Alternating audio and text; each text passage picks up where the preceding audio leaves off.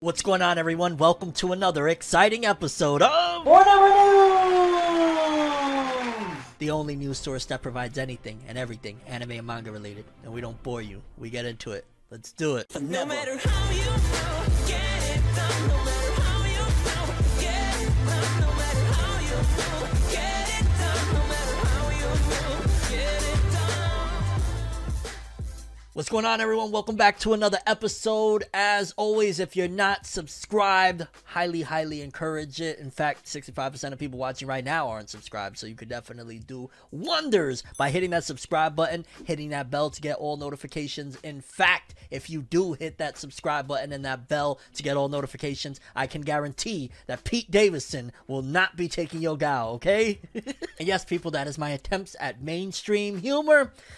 Yeah, let's carry on, shall we? We got a whole episode of stories, big stories. I'm ready. Let's do it. And first story on the docket. This was announced, I believe, either Friday or over this weekend. But either way, it was a massive announcement because, again, there's just so many very big stories a part of this episode. I guess let's start off with this one because we just recently spoke on a couple different occasions now that there was some insight, little leaks here or there, a president from a company here or there talking about it. But now we actually have 100% confirmation on what's going down with the future of the Jujutsu Kaisen anime, in particular with season 2. Y'all know we had season 1, it rocked the freaking world. Then we got that Jujutsu Kaisen Zero film that is doing gangbusters over there in Japan right now. I'm anxiously waiting for it. We got one more month to go, but I'm gonna be here when it shows up. And now we actually have confirmation regarding Jujutsu Kaisen, where they're going forward in terms of the next season, season 2. Let's read. It says here, Jujutsu Kaisen anime gets second season in,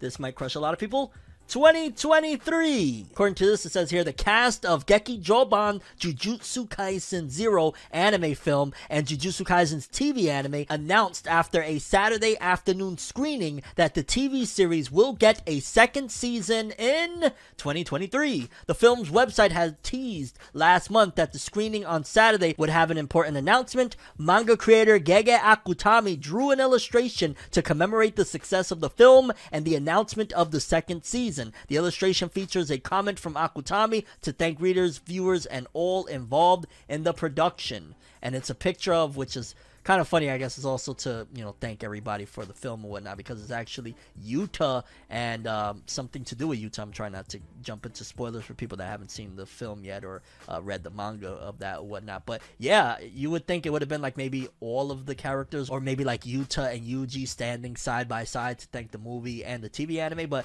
Junya Enoki, the voice actor for the show's protagonist, Yuji Itadori, appeared at the event to announce the new season. Wait a minute, wasn't he actually announced to have had COVID, or there was something there? Maybe it was already announced that he came back with a negative testing after the fact. Maybe that's what it is, because why else would he be there? The staff at the event rolled a box onto the stage, and Enoki popped out of the box wearing a sash that congratulated the movie on its hit run. When Enoki turned around, the sash's back announced the second season. That is a cool way to announce a second season, I'm not gonna lie. A screen above the cast then added that the season will premiere in 2023. Part of the surprise in Enoki's appearance is that he had tested positive for COVID on January 31st, so it was like a big deal. Like, oh, okay, that makes a little more sense. And like we have reported, it says MBS TV channel's president basically came out and spoke a little bit about it. So essentially, they were just waiting for the film to have a decent run. It's probably starting to get removed from Japanese theaters over there because it's been there since the 24th of December. So it's been well over a month. So now they're probably winding down. They're like, okay, let's announce the TV anime, which thank goodness, because yeah, it's good to have a date.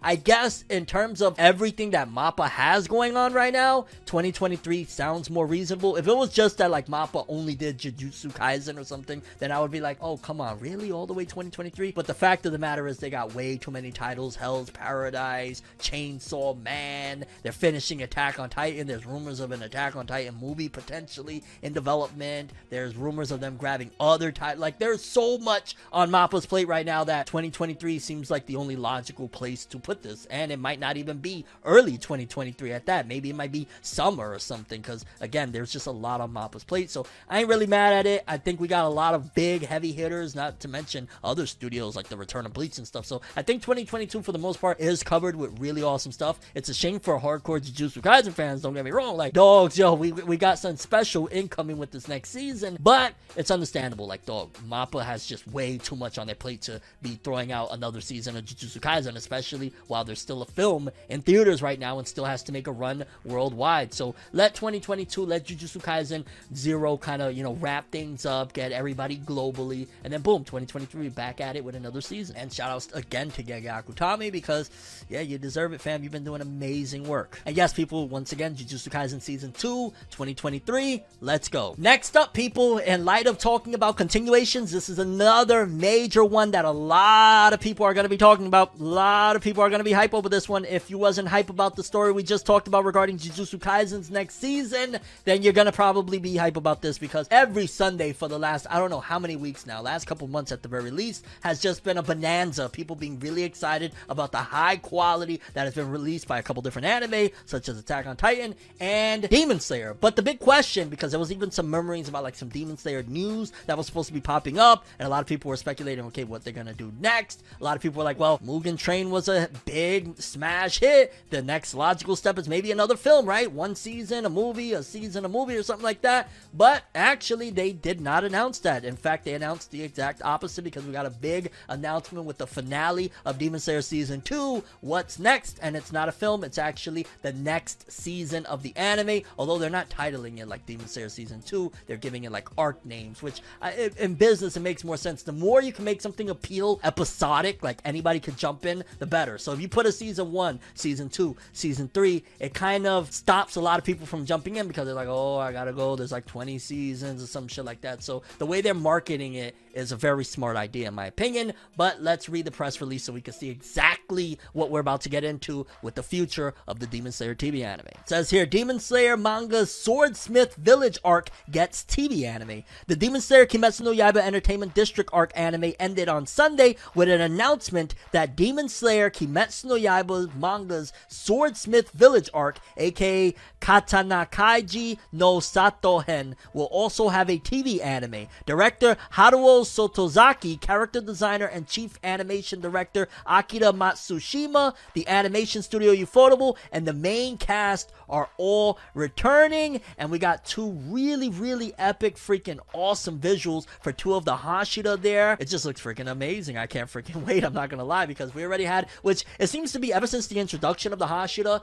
marketing for the series has moved onward from just being like about demons and, looking at Tanjiro and the crew, and more so it looks like with every season now, they're gonna market it as, yo, check out the next on the Hashira list. We had Rengoku smash hit with the Mugen Train. He marketed the crap out of that with his imagery. Boom, the Entertainment District arc, we had Tengen Uzui, and now we got two more. It says, and it just says here about the TV anime debuting in April 2019, so give a little bit more insight. But essentially, in a nutshell, Demon Slayer's Swordsmith Village edition has been decided to be made into a TV anime, and the teaser again is of two of these Hashira, and it doesn't say a date either, which I'm hoping, if they're announcing it now and they're going to be going down this direction, right? Because technically there was only 11 episodes of the Entertainment District arc, technically, even though like a couple of them were extended or whatnot. Like, it was a short run, so maybe they might just go that route, like every year 12 episodes. And if that's the case, or 11, whatever, I guess I'll be fine with that. Like, eventually we'll get through it, right? And if they're dropping it at the quality that they've been doing, that makes people back off a little bit. Like, that's one of the things that I noticed. It wasn't that big of a deal to people this season of Demon Slayer, opposed to many years ago. I remember Attack on Titan Season 2, people were very angry that it was only 12 episodes when Season 1 was 25 episodes. I didn't see that commotion here with Demon Slayer, especially considering we got a readaptation for the Mugen Train stuff or whatnot. So I think that because of the high quality, people are like, but it's so freaking high quality, who cares? Yeah, give me 12 of that every year. I got a million other anime to watch in the meantime. That's not a bad way to look at it, to be honest with you. But yeah, people, Demon Slayer, the next arc already announced, Swordsmith Village, TV anime continuing. It doesn't seem like we got a movie in the works as of right now, but that's not to say that they're not going to announce one in the future, because again, it made too much damn money. But yeah, we're going to see more Hashira, Swordsmith Village arc. let's go, baby. Season 2 was better than Season 1. Insane. Moving forward, it's just Mappa, Mappa, Mappa everywhere you turn. You can't freaking escape it because we got a little bit more insight now into Chainsaw Man, which I want to say was kind of already confirmed, but for the most part, we got extra confirmation. It says here, Chainsaw Man anime release date was officially released by Mappa at the Jujutsu Kaisen 0 event. So at that actual event, Mappa was like, well, we might as well tell them something else about some other titles we got. The anime is scheduled to begin broadcasting in October 2022, which for the most part, I feel like that's where we all thought it was going to be. I believe it was even mentioned fall, but they gave confirmation now. So now we know again that this is going to be a packed year, and it's going to be, I ain't gonna lie, very, very an anxious wait, so to speak, because Chainsaw Man right now, it has such a high buzz. If that anime goes way too CGI, people don't like it, it's going to be bad. Like, that's the biggest concern that I'm having right now, and worry of, are they gonna be able to mesh it well with the CG of the chainsaws and all that stuff? How is it gonna work? How is it gonna look? Is it gonna be fluid? Is it gonna be palatable for people? Like, where are they gonna go with this? So that's one of the things that I'm a little bit skeptical about. But either way, now we got 100% confirmation. October 2022, Chainsaw Man, Mappa. They're making so many major moves. There's just so much right now. It's so weird. Like, we used to talk about a lot of different studios back in the day. We used to say A1 Pictures, oh my god, Studio Bones, Studio Madhouse, yo, Toei and Piro, they're doing their thing over there. Now we talk about Mappa. Oh, and Ufotable did something incredible. We'll check them next time. More Mappa, more Mappa, more Mappa. It's crazy, but the evolution of the anime industry is that Mappa's taking over, and Chainsaw Man's going to be big, and I can't wait. They actually just sent out my Nendroids that I pre-ordered like a freaking year ago. Oh my god. I know that's irrelevant, or, well, it's technically relevant. It's Chainsaw Man. Either way, Chainsaw Man, October 2022. Y'all know the deal. We must stand Chainsaw Man. Okay, people, next up, gamers that are fans of this anime that has a game coming out. We've spoke about it a couple different times now. An Eden Zero game was coming. Well, it says here, Eden Zero Pocket Galaxy, February 24th delivery decision. So it seems as though this is going to be coming February 24th. And pre-registration has finally started on the App Store and Google Play, which I think that's only for Japan technically. And there was a launch trailer for the game as well. Go to space with just one smartphone. The beginning of a new adventure at Eden Zero. Is that what that says? It says, no, Poke Yaura. I don't freaking know what that means. But either way, yeah, the Eden Zero, there's a new trailer for the video game coming out, which now that we got the announcement about the anime, it seems as though Eden Zero is still going strong. The only thing that really Eden Zero is lacking on, in my opinion, is the manga sales aren't going astronomical, which I think the second season might be able to remedy, like, because I've heard nothing but great things, so maybe that'll be the kickoff part, because everywhere else, the anime is very popular. A lot of people are talking about it. It got a freaking game coming out for it. It's created by one of the most notable names in manga, Hiromashima. The only thing is that the manga isn't going, like, doing 100k or 200k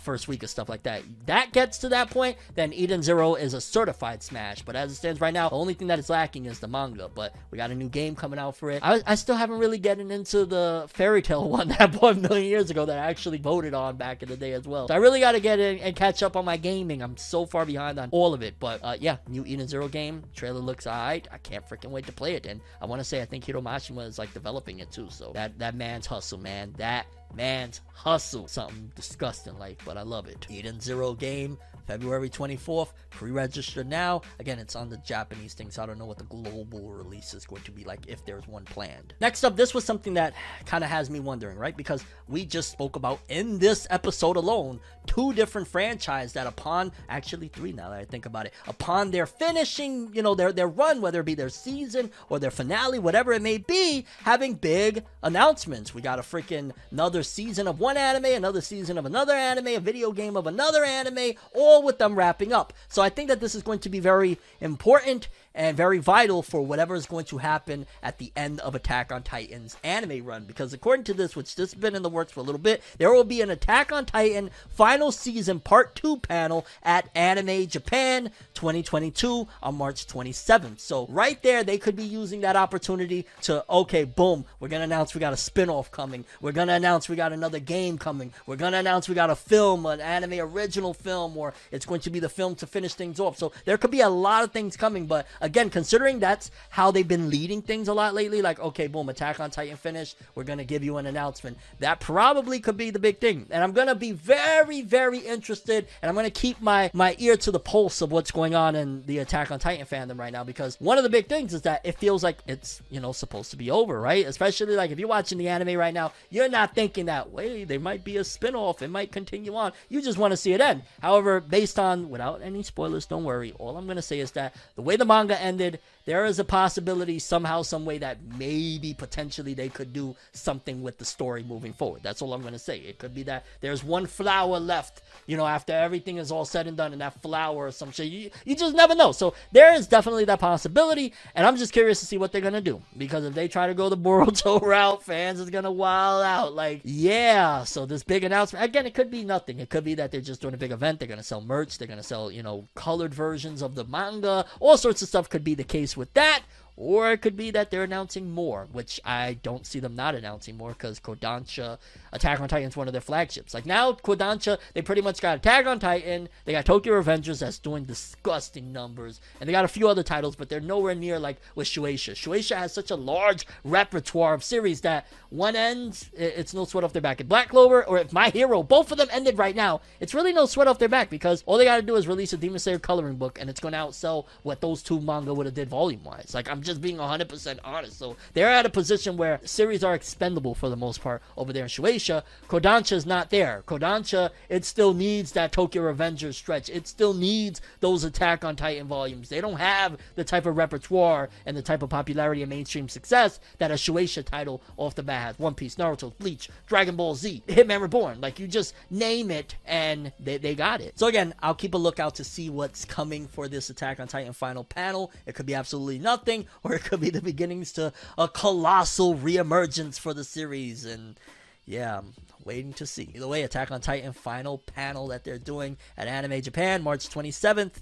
Only time will tell. Okay, people, and last story of the episode is an update regarding an anime that Netflix recently announced that it was doing this one, which kind of still shocks me because I'm still stuck off of how much I really enjoyed that 6-episode OVA. The old series Bastard. We talked about it on Funeva News a couple different times now, that there's a new Bastard anime that is incoming from Netflix. Well, we got a little bit more updates over on it. It says here, Bastard, heavy metal dark fantasy, which don't worry, it's not like about, in case you're like, oh, I don't want to hear a heavy metal, like, what is he, a heavy metal singer?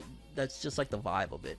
Anime will have a total of 24 episodes divided into 2 cores. This is good. So basically what's going to happen more than likely is we're going to have 12 episodes, and then boom, it's going to go on break for like 3 to 6 months, and then 12 more. Although I don't know if there's going to be like a TV airing thing, and they're doing the same thing like what they're doing with JoJo's and what they did with Eden Zero. So we got to wait and see. But either way, 24 episodes divided into 2 cores. That also gives them time to make 12 really awesome looking episodes, break and work on those other 12 and make them really good looking, so to speak. So we'll see, but I think Netflix has their hands filled, because Bastard is never really like, it's not the most popular title, especially outside of Japan. Like, I couldn't right now call up and hit up 3 Bastard fans, let alone, something that is like, oh, you got Bastard. So I think they could do a lot of different things as long as they don't stray too far away from the source material, but making a really good adaptation of Bastard and throw it on Netflix, it could take off, but it's not really one of those things that's riding on like the nostalgia resurgence, because there's not that many Bastard fans out there. I'm one of the very few that I know that I'm like, yo, I love Bastard. I could rewatch Dark Snyder and those OVAs 100 million times. But yeah, 24 episodes divided into 2 cores. Can't freaking wait. I'm excited. I ain't gonna lie, man. Bastard. Hopefully they do it justice, though. Hopefully they don't play around, because Bastard is the few fans that does rock with Bastard. We're hardcore, baby, okay? And yeah, 24 episodes for Bastard, Netflix. Let's go. It's something very, very horrible. Very, very horrible, because the working conditions, you already know, in the anime industry is absolutely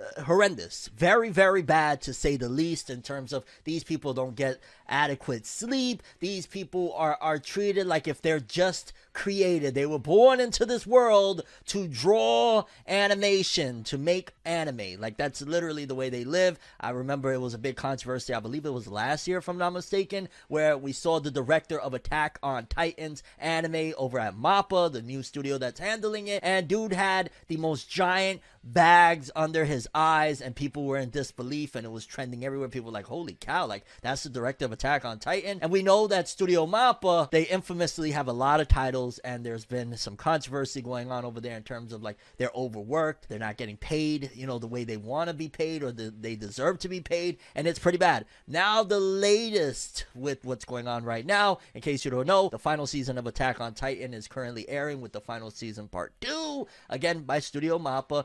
And one of the directors said something that was making a few waves over on Twitter, and it was just heartbreaking to hear. Absolutely heartbreaking. Let's read. At Teruyukiom, he said, I went home for the first time in 3 days, and he said that on February 7, 2022. So if he went home for the first time in 3 days, that means he was more than likely at Studio MAPPA, unless, I don't know, he went for a vacation, unless something crazy, which I highly doubt, in the middle of a hectic work schedule and all of that stuff that they have going on right now, that he just, hey, you know, unless, I don't know, maybe he got arrested and he spent the night in Bookings or some shit like that. No, that's more than likely due to his insanely bad work schedule over there at Studio MAPPA, creating Attack on Titan. And I ain't gonna lie, that when I saw that, at first I had to look at it like, what? You haven't been home? This is the first time you've been home in 3 days. What have you been doing? If this man has been slaving away, drawing for the last 3 days, and he's just now getting home, that's terrible. And the fact that it doesn't help or benefit when he's saying things like that, where if you remember, again, it was, I want to say about a year or so ago, that Studio MAPPA were talking about, oh yeah, we created this new center, they built this whole new living quarters, essentially, where people could stay for days on end drawing. So they basically made like a live-in studio at MAPPA. And if even the director, right, because, you know, there's ranks, there's like an entry-level freelance animator, there's different levels to this shit. Ultimately, if a director is putting to the point of he's taking 3 days to get home, that is horrible. Like, the working conditions over in the anime industry might be even worse than we thought if this is occurring. I mean, again, we've seen the pictures of what dude look like with the bags under his eyes. I don't know, man. And where do the consumers come in, right? Because we love anime so much. A lot of people, they forget that there's people that, you know, real life people that bleed, sweat, and cry over all this shit. Blood, sweat, and tears. You know what I'm saying? That people won't even go out and, like, you know, let's just say there should be a protest. There should be something going on to help these people. Because, again, that's unacceptable. You're working for 3 days straight on Attack on Titan, and then on top of that, I can only imagine what their mindsets must be like. I'm killing myself to make this, and then there's going to be the dude that's going to come out and say this is trash, or they ruined what Studio Wit did. So you imagine what the mental health status of these people is going to be. Things need to change. People are going to crash and burn, and eventually that Studio MAPPA quality, that, you know, high-budgeted jazz that they give us, is going to start deteriorating. Because when you don't got the talent, when you don't got the experienced people anymore because they're dying or they're walking away from the industry because they can't do it anymore, then what? Then everybody's going to suffer regardless. So I think Studio MAPPA and all of the anime studios that do things like that need a reality check and need to take care of their staff ASAP before it gets worse, because that's not good. That's a class action lawsuit. But yeah, I just absolutely had to address this. The director of Attack on Titan talking about he ain't been home in 3 days. What is going on over there in Japan? Studio MAPPA, I don't care how great your anime is, at the cost of human life, is not freaking worth it. So y'all need to get it together and stop treating these people this way. I mean, for the love of God. 3 days? Let's move on before this goes from me giving you the news to me ranting. Okay, people, next up, we got updates on the final chapter of Fire Force. I want to say it was about a week or so ago now at this particular point that they were talking about, boom, Fire Force has 2 chapters left. Now we're getting updates on the final chapter. It says here, the final chapter of Fire Force by Atsushi Okubo will have 33 pages, including 13 color pages. That's pretty freaking awesome. The manga will also get one of those rare manga covers of Weekly Manga Magazine issue 13 on February 23rd for its finale, and the current lineup of Weekly Shonen Magazine artists will offer tribute illustrations as well, you know, as one final farewell to Fire Force. And that's crazy, a chapter left. Like, it was just the other day I was going to report, and I was like, I'll get to it eventually, that there's 2 chapters left. We're at the final chapter stage of Fire Force. Wow. And when, you know, it happens, I'll report on that as well to let you guys know Fire Force is over. But yikes, a chapter away. It's so crazy. It's gonna definitely feel a little bit emptier without Atsushi Okubo's Fire Force and without Atsushi Okubo, because if you remember correctly, if you've been following, he did say back in 2020 this was going to be his final manga. They did Soul Eater. Now he's doing, you know, Fire Force, and he's wrapping it up and he's walking away. So man, salute to that guy, right? Fire Force doing how many, a couple hundred chapters, something crazy like that. Like, Fire Force ran for an ill minute. I think it started serialization, I want to say about 2015ish, if I'm not mistaken. It might have been 2015. That's a long run. That's a long run. It had a couple of seasons. It probably maybe might get one more. Hopefully, I hope they wrap that shit up with the anime, man. Don't leave it on suspended animation. But yeah, people, final chapter of Fire Force, again, 33 pages, including 13 color pages, the final hurrah, which I'm also hearing something very interesting. I have no idea, so I'm not trying to spoil anything, but I'm hearing there's potential that Fire Force could actually be connected canonically to Soul Eater. Like, it could be a prequel of some sorts, if I'm not mistaken. I'm hearing rumblings of that, and if that's the case, that's really freaking awesome, and I love to see it, and that's kind of dope as well. Atsushi Okubo combining both of his universes together and then walking away like, yo, dog, this is what I created. I put this together. This is what I spent my last 20, 30 years making. Y'all have fun with it. I did what I needed to do. So if that's the case, that's dope too. But shout outs to Fire Force, man. It's been a hell of a ride. It's been a hot ride, right? Fire Force.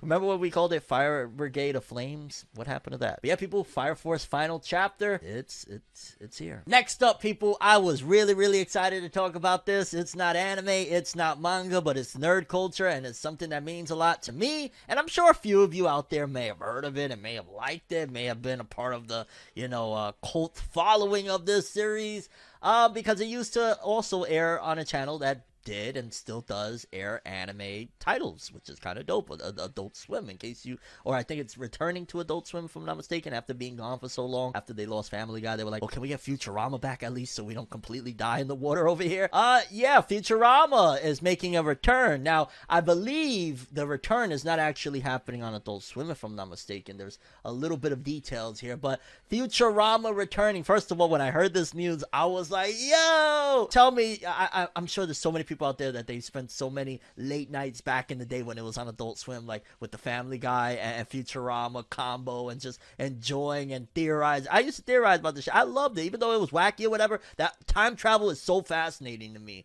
And then the fact that the creator, I believe, of Futurama is one of the creators of The Simpsons. And a lot of people always say that's how he got the Simpsons everything right with it, or all the stuff that's right is because he's actually Fry. Like, I love all of that shit. I think that's so cool. But yeah, we got a return. The first thing that I read personally here was, it was over on Twitter on The Hollywood Reporter, that Futurama has been revived for a 20 episode run on Hulu, and the original creators will return along with voice actors Billy West, Katie Siegel, and more. But let's get into the nitty gritty so we can get all the details, and this is courtesy of Variety. Shout outs to them. Futurama revival ordered at Hulu with multiple original cast members returning. They better have John DiMaggio. You don't got John DiMaggio, you don't got nothing.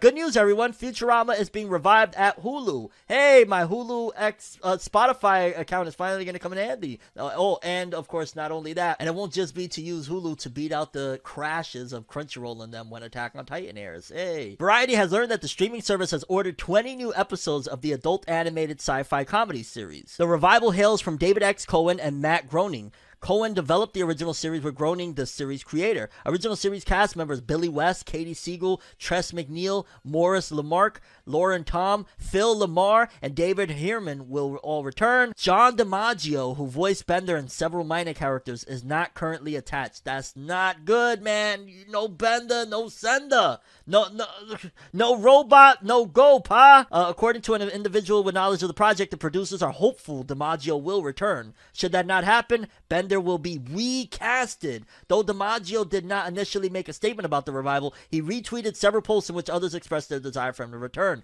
which means more than likely that he's right now negotiating for a nice payday. At John DiMaggio needs to come back as Bender, or this isn't good news, everyone. While another simply said, come on, pay the man. Yeah, we know it's money. Later Wednesday afternoon, DiMaggio did provide an update through his Twitter, thanking fans for their concerns and promising to keep people posted on his potential involvement with the project. Production will begin this month with an eye towards a 2023 premiere. I'm thrilled to have another chance to think about the future, or really anything other than the present, said Cohen. It's a true honor to announce the triumphant return of Futurama one more time before we get canceled abruptly again. Yeah.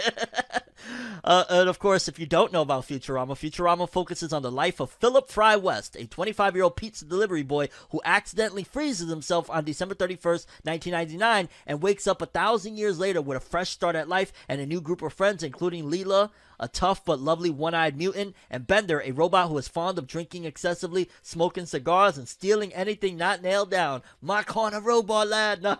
This marks the second time the show's been brought back since it's originally launched in 1999. After its initial 4-season run on Fox, reruns of the show found new life as part of the Adult Swim lineup on Cartoon Network and on DVD. 4 direct-to-video films were then produced, which were later re-edited into a 5th season that aired on Comedy Central starting in 2008. Comedy Central would go on to air 2 more seasons consisting of 26 episodes each between 2010 and 2013. The show developed a strong cult following over the years and was also met with critical success. It was nominated for 14 Emmy Awards in total, winning 6. Like, yo, Futurama was that thing, dog, and I'm so freaking happy to say it's returning. Hulu, y'all doing God's work, but John DiMaggio better be there. John DiMaggio better be there, or I don't know what's gonna happen, people. But yeah, Futurama returning 20 episodes, Hulu. Let's do it. If they don't have John DiMaggio, then I don't know. I don't even want Bender recasted. Just have it that Bender went for a drink and he ain't come back or something. Even though Futurama without Bender, is it really Futurama? Okay, next up, people, we got a little bit of an insight into the upcoming chapter of the Boruto Naruto Next Generation manga. If you don't know, and don't worry, I'm not going to give any spoilers other than the text that I'm about to read that might have some sort of remnants of spoilers to it, I guess you would say. Ultimately, the Boruto manga, I give it in a nutshell, it's freaking awesome right now. It is at a very high climax. Something very deadly is going on right now. It is crazy. I'm highly anticipating it because Boruto manga 2021 ended off on a high note, started 2022 on a major high note. So right now, as Boruto fans, we're really freaking excited, and we got a little bit more of a spoiler here. It says here by Abdul Zoldak, check out this preview text blurb for Boruto chapter 67. It says here, Boruto chapter 67 preview text via Weekly Shonen Jump issue number 11. Boruto and Kawaki, whose fate have been turned upside down by karma. The fierce battle over karma has reached a new stage. What lies ahead? And I'll be honest with you, that isn't the most giving insight. I thought this was going to be a little bit more than that. Since, again, Boruto Kawaki, whose fates have been turned upside down by karma. Yeah, in a major way, they've been turned upside down. And the fierce battle over karma has reached a new stage. What lies ahead? Well, spoilers. I gotta talk about spoilers just for like the next, I don't know, not even 60 seconds. I gotta say that 3, 2, 1, we're gonna say the spoiler. You ready? I'm giving you time. If you're listening to this on the full Forever News episode, wherever you're at, you got time.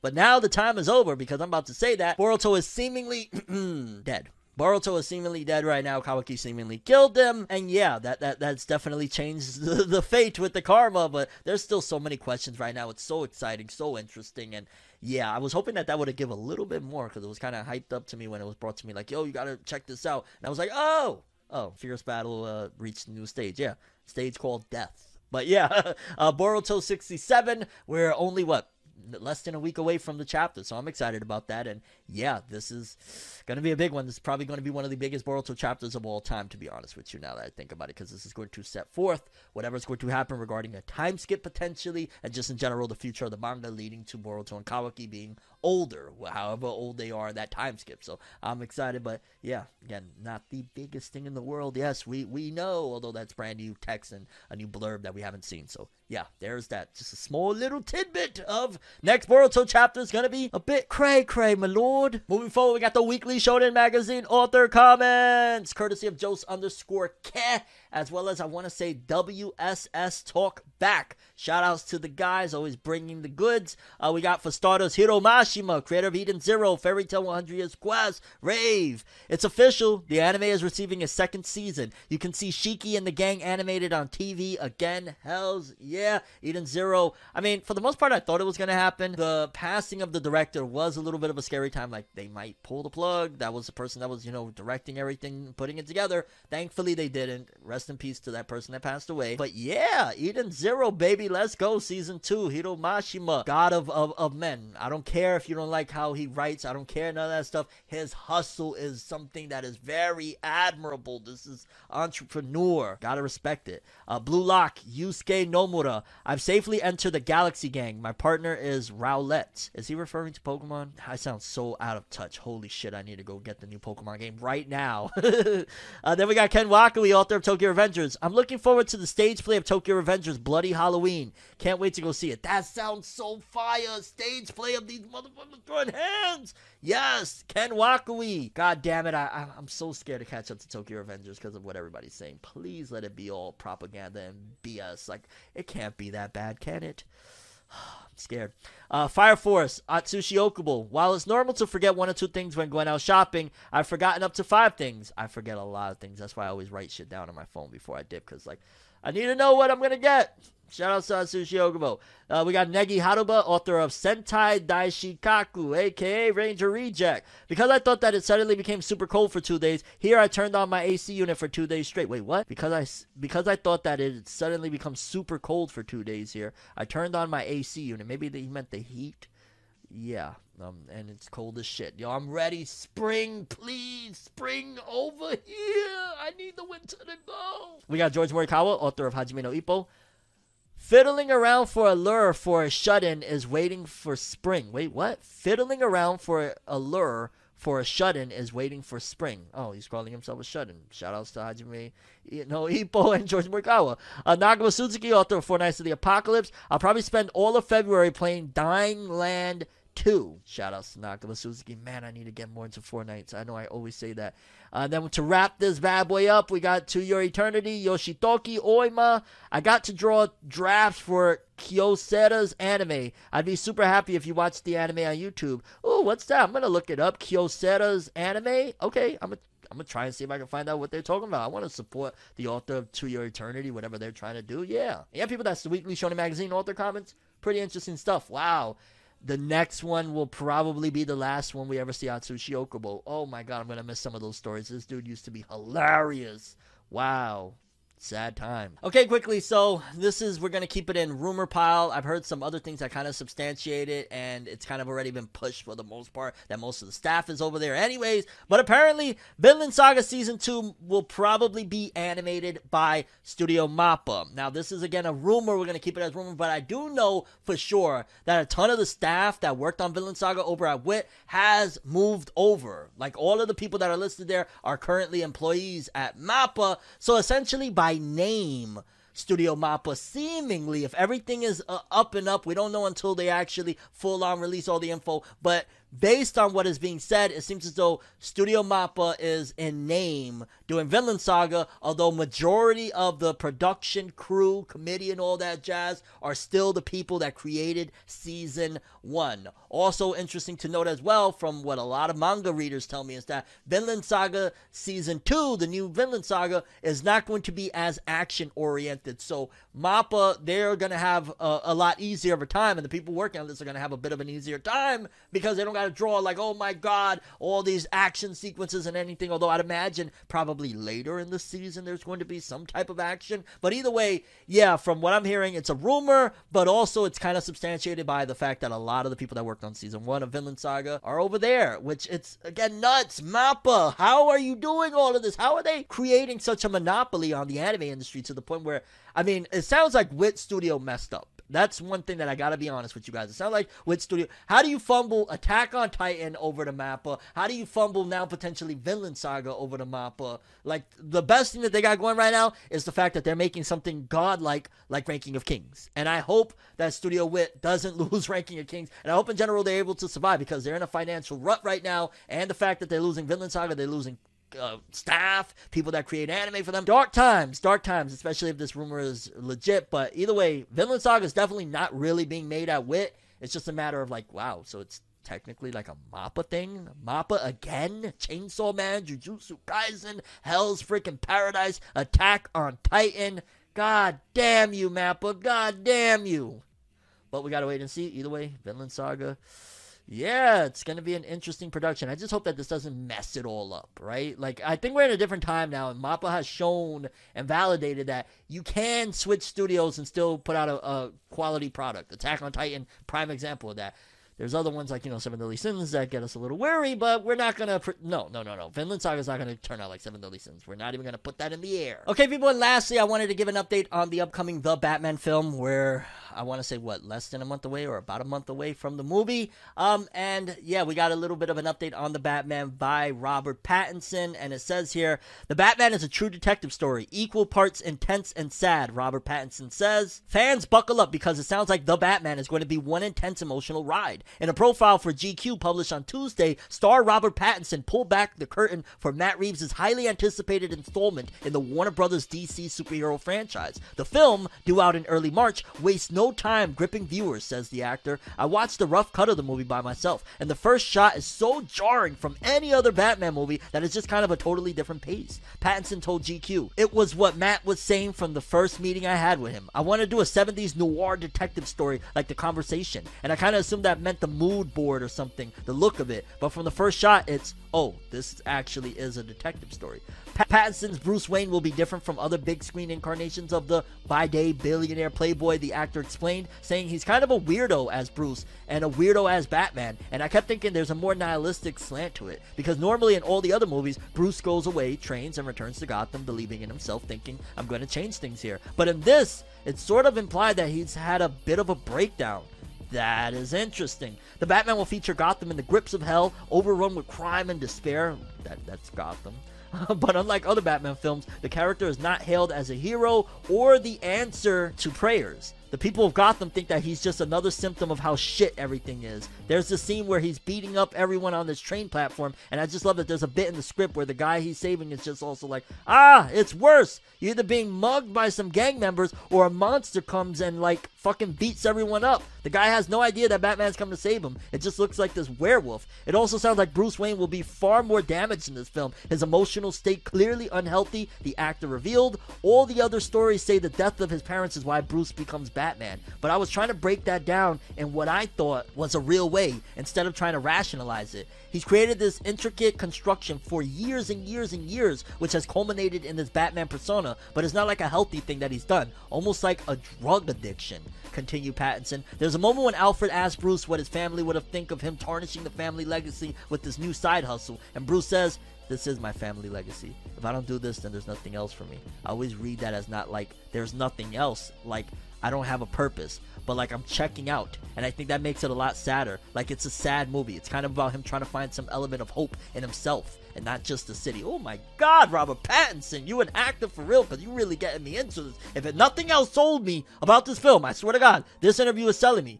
Normally, Bruce never questions his own ability. He questions the city's ability to change, but I mean, it's kind of such an insane thing to do. The only way I can live is to dress up as a bat. That is wild, yo.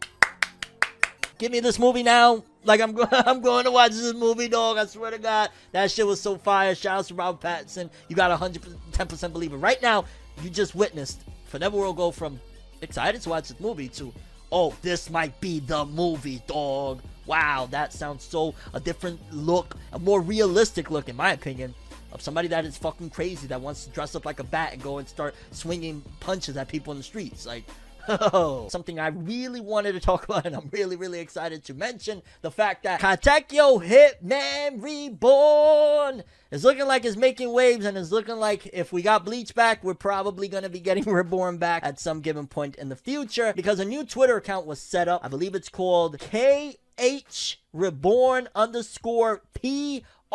And it's an official one. It's basically, I don't know, the team that has been created to work on the Katekyo Hitman Reborn franchise. And they started off this first tweet as follows. From February 2022, the anime Katekyo Hitman Reborn product information official Twitter started. We will continue to send out new products and event information, so thank you for your cooperation. And this was set up February 8th at 7 a.m. for me, at 7 a.m. EST, and it had like 2,000 at the time quote tweets, over 10,000 retweets, almost 10,000 likes. It's probably way more at that particular point. But yeah, so if they're doing that, and you could say, oh, it's just probably whatever, Reborn's been over for a very long time. if they're putting together a crew, a committee, a group of people to whether it be promote or sell products in the name of Katekyo Hitman Reborn. On top of that, they said the Hitman Reborn, the anime in particular, more than likely they're scouting what to do next and taking it slow in terms of the revival of the Katekyo Hitman Reborn series. And we could probably see the same way Bleach is returning, we could probably see a Katekyo Hitman Reborn return in the near future. And oh my god, I think we're already seeing it. I think we're seeing the beginning embers of burning passion of like, yo, Reborn's about to actually make a legit return. This is freaking crazy. When I saw this, I was like, what year is it? Because it was quite a few chapters. It was like, I think 3 arcs that never got animated. Now, you never know what could happen ultimately, the future, what it could hold. It could be that this is just a one and done thing. It could be that they're not really all that enthusiastic about making it. They're just putting out little products. So we gotta wait and see. But at the very least, this is a good sign that there could potentially be a return of Katekyo Hitman Reborn. And again, I'm still like, holy cow, because another thing that is very interesting to note, to my knowledge, the studio, the anime studio that created Katekyo Hitman Reborn, that made it and all that jazz, they're defunct now. Like, they're out of business. So essentially, Katekyo Hitman Reborn's licensing rights, in order for an anime studio to come license the title from Shueisha and make an anime, is up in the air, to the point where they could decide, you know what, we're gonna just do like a whole revival of Katekyo Hitman Reborn from the very beginning, which I don't know how that would work. I don't know if that'd be received well, because what year? I think Reborn went off air, if I'm not mistaken, like 2010, 2011, somewhere around there. It's been a while. It's been a while. So they could decide, you know what? Nobody's gonna go watch the 200 episodes where like a good chunk of those is the daily life arc, which in case you don't know, daily life arc is just like slice of life comedy in the midst of a shonen battle series. So they could just say, yo, we're gonna redo it. We're gonna put like little, maybe like 3 episodes to represent the daily life stuff, and we're gonna jump straight into it. There could be a massive revival. Mappa Studios could come into, oh god, please, no more Mappa. Like, it'd be fire, and I highly doubt it would happen, but it would be fire, and everybody would go crazy if Studio Ufotable decided, yo, we're gonna do a revival of that. Like, you know how we did reviving the Fate franchise and all that jazz? We're gonna revive Katekyo Hitman Reborn and do a proper adaptation from start to finish. Oh my god, considering Akira Amano, I mean, I want to say she does have like a new title that she's working on. We reported it here, the Ron Komonohashi detective manga. So technically she's not really available to make new chapters, but I can guarantee, considering the fact that nothing she's done since Katekyo Hitman Reborn has even gotten close to the notoriety. She's had just a lot of one-shots, like, what was it, Mary? Something about Mary, like, not something about Mary, that's a movie, but you get what I'm saying. There was a few different projects that she tried since Reborn, and none of them has really panned out. I think Ron Komonohashi has like 300,000 in circulation, which is great, but in terms of like, yo, Reborn was massive. So that's also up in the air as well, in terms of the license could go to any studio, and they could decide, we don't want to continue off from where it left off. We're gonna redo it from the beginning. And I'm here for it, because those character designs in today's modern art and animation, I want to see that. So this is right here, something small, but everything got to start somewhere. And definitely, if you have the opportunity to support Reborn in any way possible, you know what to do if you want that anime return, because it's looking very possible. I think Bleach right now just opened the floodgates of a lot of shit you never thought you were going to see again. You're going to see again. But yeah, shout outs to Katekyo Hitman Reborn. They opened up a new Twitter for it, for the anime and whatever they're going to do. We could be having anime, I don't know, maybe 3 years from now or something. Let's freaking go. Next up, people, we got the weekly Shonen Jump author comments. Let's take a look. There's always something interesting in these bad boys. We got a new serialization, by the way, I didn't mention, called Akane Banashi by Yuki Suenaga. And I want to say this is actually about Rakugo, if I'm not mistaken. They said, yay, serialization. Yes, this is great. This is great. This is great. Thank you for your support. Okay, you really enthusiastic. Let's go. Let's get it. We got Eiichiro Oda, creator of One Piece. When I saw people with AirPods, I used to think, hey, you have udon in your ears, but I tried them and they're frighteningly awesome. Yo, you got udon in your ears, dog. Yo, savage. Then we got Yuto Suzuki, author of Sakamoto Days. My editor sent me some eel. I can eat it quickly when I'm busy, so it's so helpful. Some eel don't sound bad, dog. Then we got Yuki Tabata, author of Black Clover. Xenon received a birthday gift and some early Valentine's Day chocolate. Yo, Shorty's really sending like, yo, okay. I'm happy when villains get presents too. Thank you. yeah, because he's gonna eat them shits and probably share them with his family. Shout out to Yuki Tabata, my god, one of the most wholesome mangaka ever. We got Hajime Komodo, author of Marshall.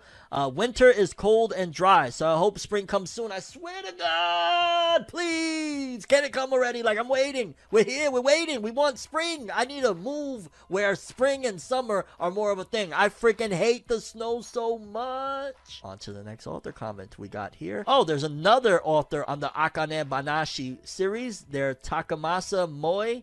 This is my first serialization as just the artist. Okay, so they used to be a full-on manga. Now they only do art. I'll do my best with the art, so I would appreciate everyone's support. Shout outs to them. Why does it look like their avatar is like a... I don't even know. Is that a clown or something? Hold up. What's going on there? Interesting. Then we got Gen Osuka, author of Doran Dororan. I eat Mr. Donuts every week. I like the chocolate mochi donuts and the angel cream. Okay. We got Kohei Horikoshi, My Hero Academia. My Hero Academia is ending right now. No. I just had to keep you guys on your toes, see if you still paid attention. You're probably like, what for them? I played Smash Bros. For the first time in a while, but my fingers still remember the Falco combo. Nicely done, fingers. It's like riding a bike. You never forget. We got Boichi, artist of Dr. Stone. I'm drawing with everything I got. I bet you are. You're a freaking god of art, just like Yusuke Murata. And then I guess we'll close off with, ooh, I did not realize that. That looks so bad. Oh my god. Pray for Yuji Kaku. Author of Ashimo Yuji Kaku. Natsume Arata no Kekkon has been great from the start. The latest volume was awesome too. And the reason I said all of that was because he's at the very bottom. I don't know if that means anything because a lot of people say that means nothing. Okay, it means nothing. But either way, he's at the bottom. Shout outs to Yuji Kaku and Ashimon. If that shit gets canceled, bro, everybody just go to Jump Plus. Fuck the weekly Shonen Jump at this point. Just go to Jump Plus. They don't value really awesome storytelling or some. Well, they do. There's One Piece, but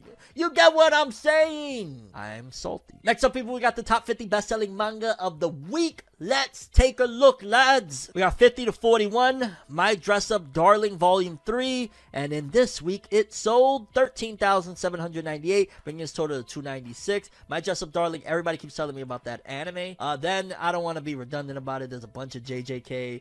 There's another My Dress Up Darling. This time it's Volume 2, doing 14,000. So the anime is making waves. Then up to number 41. Again, I don't want to... It's Jujutsu Kaisen takeover season. We get it. But Volume 1 of Kimetsu Gakuen, the spin-off gag series of Demon Slayer, with another 14,000, almost 100K on a gag little manga. Demon Slayer, baby. That Demon Slayer effect. Then places 40 through 31, JJK, Mystery to Lunakari. Yo, I heard Mystery to Lunakari has sold already millions of copies. I don't doubt it. Look at everything here. Just all through here is Mystery to Lunakari and then Jujutsu Kaisen. God damn it. Let's see. Number 30 through 21. More Mystery to Lunakari and Jujutsu. Oh my god. Literally from 30 to 22 is everything is Mystery to Lunakari. Because people keep on correcting how I say it. And then Jujutsu Kaisen. And then at number 21, Witch Watch Volume 4. With 17,000 this week. I wonder if that's enough to keep it safe or if they're going to give that to... I could see that getting the axe, I'll be honest with you. I could see Shonen Jump saying, you know what? You're out of here. You're only doing 17K. Although, that's not too bad. But Volume 4, you should be on the 30s and 40s, I feel. I don't know. Maybe that's just me. Then places 20 through 11. More Jujutsu Kaisen. Tokyo Aliens, okay. Twin Star Exorcist, Volume 27.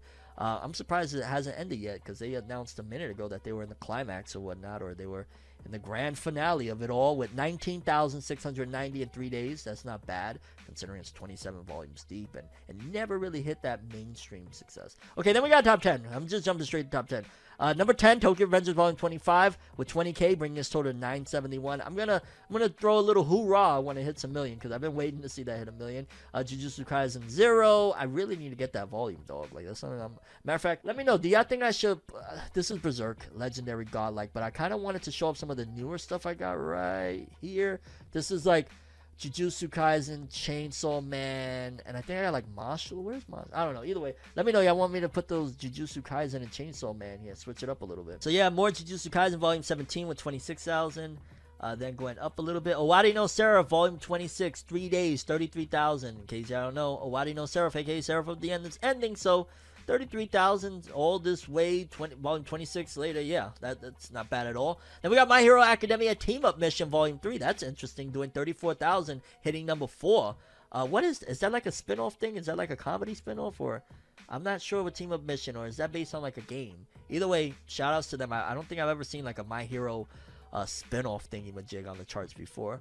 Then we got Jujutsu Kaisen Volume 18 at number 2, which I don't know what the hell at number 3. The Fable, The Second Contact Volume 2 at 44,000. Okay, I might take a look at that. Then number 2, Jujutsu Kaisen Volume 18 with 15,000.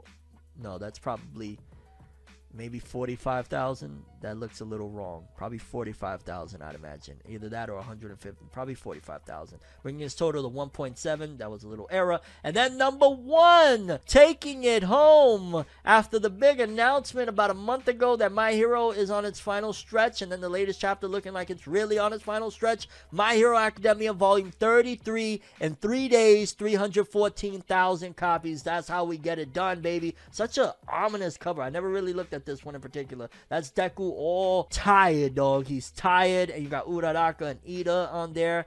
That's 314,000, not bad. Consider if it was a full week, it might have hit the 400. Like really, really dope stuff there. And that's the most notable by far release. Because number 2, again, I want to say that's 45,000. Nothing out of this world, but of course that's been here for a million years. And yeah, people, those are the top 50 best-selling manga of the week. Aside from My Hero, nothing really blew me the hell away, I'll be honest with you. But shout outs to My Hero Academia, especially topping the charts as always. Like, dog, this is gonna be a final insane year for our people down at My Hero. Like the heroes down at My Hero. And since we're on the topic of My Hero Academia, let's talk a little My Hero Academia games. It says here, My Hero Academia Ultra Impact brings RPG combat to mobile devices. Following up on its launch in Japan, My Hero's RPG My Hero Ultra Impact is now available on iOS and Android in 57 countries, including North America, which I actually had downloaded it because I thought it was the Rumble one that was supposed to be like on consoles and shit. I was like, wait, what is this? It's kind of like Chibi Eyes. It's alright. The localized version is fully up to date with the new characters, features, and events that have been added since its initial debut, and you can check out a sample in the launch trailer below. Players will get 750 hero gems, which is enough for 15 recruits, as a thank you for those who participated in pre-registration. There will also be an increase in drop rates on global release Celebration Recruit for the highest rarity characters, and then it's just got like a whole bunch of different features. Story mode begins with meeting of a character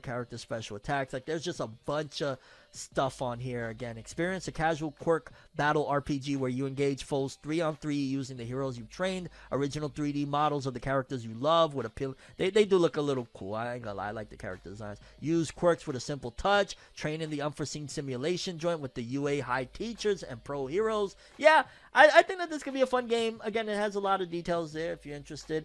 Shout out to Crunchyroll for the article. But yeah, I don't know. I'm more so really hyped for that free console game that they were talking about. Like, that one, it looks alright. It kind of came out of nowhere, to be honest with you. And I might give it a little dabble.